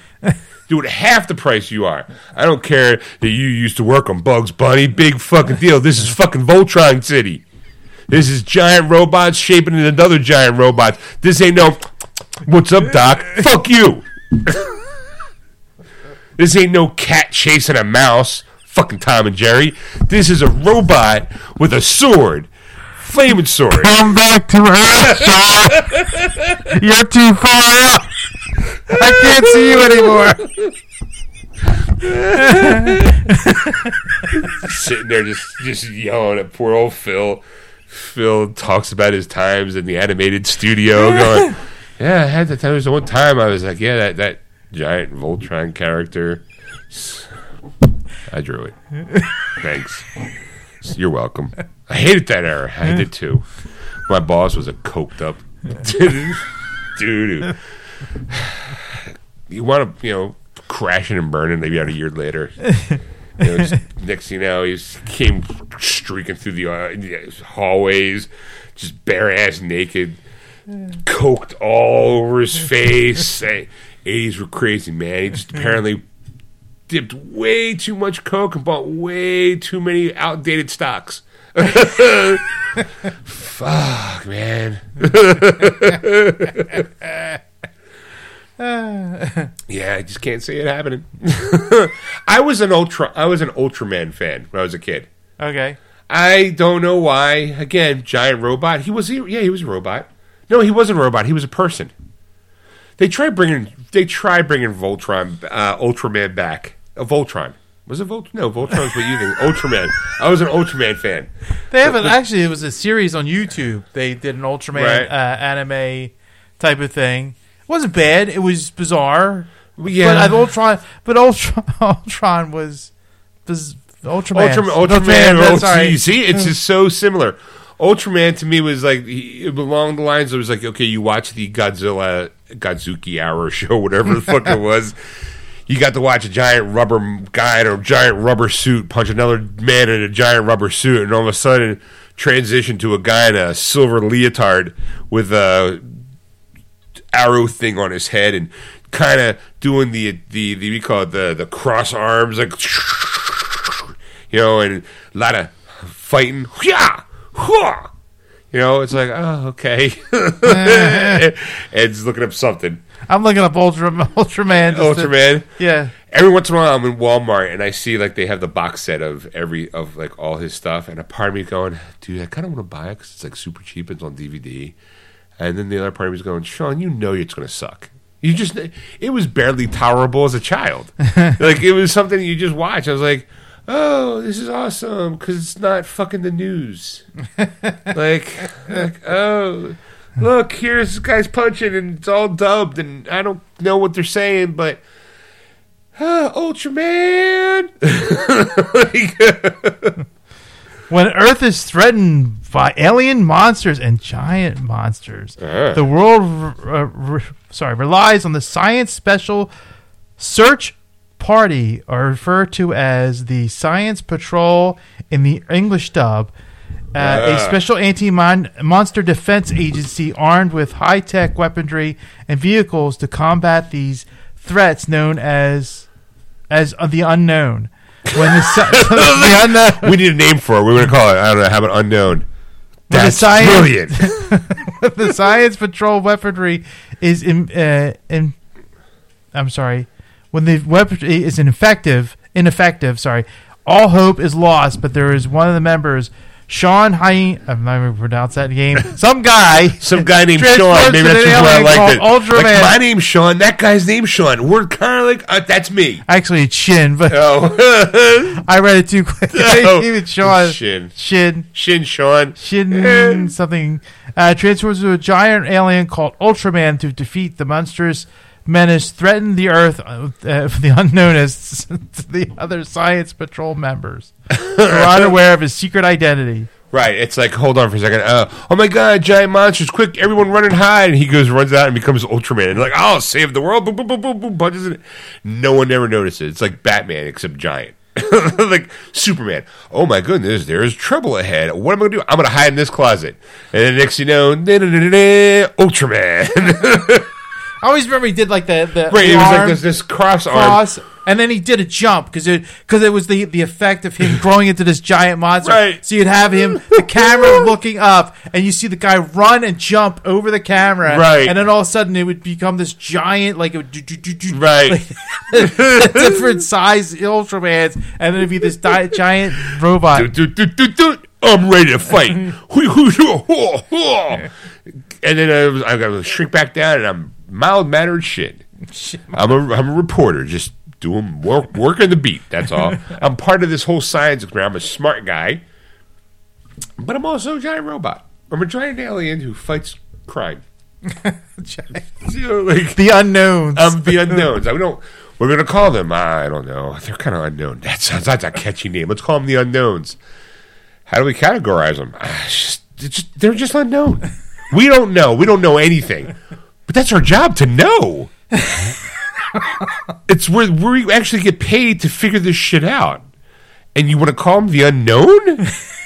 Can't you come up with something better? We're the science for you. We can name them whatever we want. Right, this is our job. We can call that one Stew, and no one's gonna care. And yet you settle on the unknown. Come on, you guys have zero imagination. That guy looks like a big pile of shit, so let's call him Doo-Doo Head. You know, look, that one looks like a lizard. Let's call him. We can't call him Godzilla, so we'll call him Lillard. Why? Because we're the fucking science brigade. We can do whatever the fuck we want. We're supposed to be smart at this. We discover them. We just need a department called the naming department. Maybe that's where we fall, because we're good at finding this shit. We're just not good at naming them. So, Steven Spielberg must have loved that show. well, it's a whole bunch of unknowns. Spielberg's like, so I'd like to get into this show. It's helped me become a film. We call it maybe want to become a director. All this unknown shit. I figured I could do that. Hire these unknowns. Hire all these unknowns. But yeah, they're kind of tall though. It's okay. We just won't hire Tom Cruise for anything. Oh shit, we did a couple times. Fuck. We just won't put him in Minority Report or War of the Worlds. In fact, we can actually use them in War of the Worlds as the actual aliens that try to invade Earth that Tom Cruise helped stop. There you go. A bunch of unknowns. A bunch of aliens just sitting around going, can I get my agent on the phone? Look, yeah. Chuck, it's me. What's Twitter? What's Steven Spielberg Twitter handle? I need to send a message. I am so angry at being called unknown. I have been in the giant monster field for over 20 years. Since the 60s. Since the 60s, and I am well known among my peers. I am sorry that your Western civilization doesn't know jack shit about the giant monster population over here in Japan that's being fought on the front lines by our hero Ultraman. Kiss my ass, Spielberg. No one knew you before Jaws. Kiss my ass. Sincerely, the unknowns.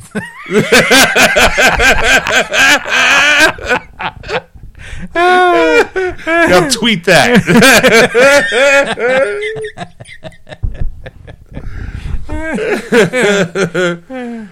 All right, that's all I got. I'm done. I'm done. You're spent. I'm like Spielberg at a Netflix party. Whew. I am spent. I'm all sticky and confused and felt like nothing ever got accomplished. There you go. All right, folks. Once again, Geeksters. It's who you've been listening to. You know it. You love it. That's right. Toot toot. Climb aboard the Geeksters train. Woo woo. Ed and Sean are your conductors, and we'll be calling you down this long line of bullshit that no one really cares about anymore. But these two old heads relive it on a daily basis, and they come to you and talk about it, thinking you'd be interested too. But if you gotten this far, you must have been somewhat interested, and we appreciate you for that. Thank you. Thank you. I appreciate you. Toot toot.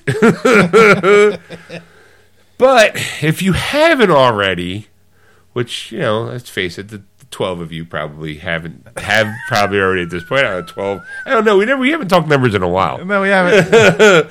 You guys, if you guys like us, go to our Facebook page, Geeksters Radio. Give us a like. Or follow us on Twitter at Geeksters. Or, I don't know, contact Ed about something. Anything. Something maybe you want to hear us talk about. Maybe you like Voltron and now you're mad at me. You want to cancel me, or you're going to be like, Sean doesn't know anything about Voltron, clearly. You're going to learn, Ed, you need to learn him some Voltron shit. You contact him at ed@wordswithgeeks.com. Or you contact directly at Sean and tell him yourself. You don't know shit about Voltron. You contact him at Sean@wordswithgeeks.com. It's SHAWN. Excelsior. That was wonderful. Bravo! I loved that. Oh, it was great. Well, it was pretty good. Well, it wasn't bad. Well, there were parts of it that weren't very good, It though. could have been a lot better. I didn't really like it. It was pretty terrible. It was bad. It was awful. It was terrible. Get him away! Hey, boo! Boo!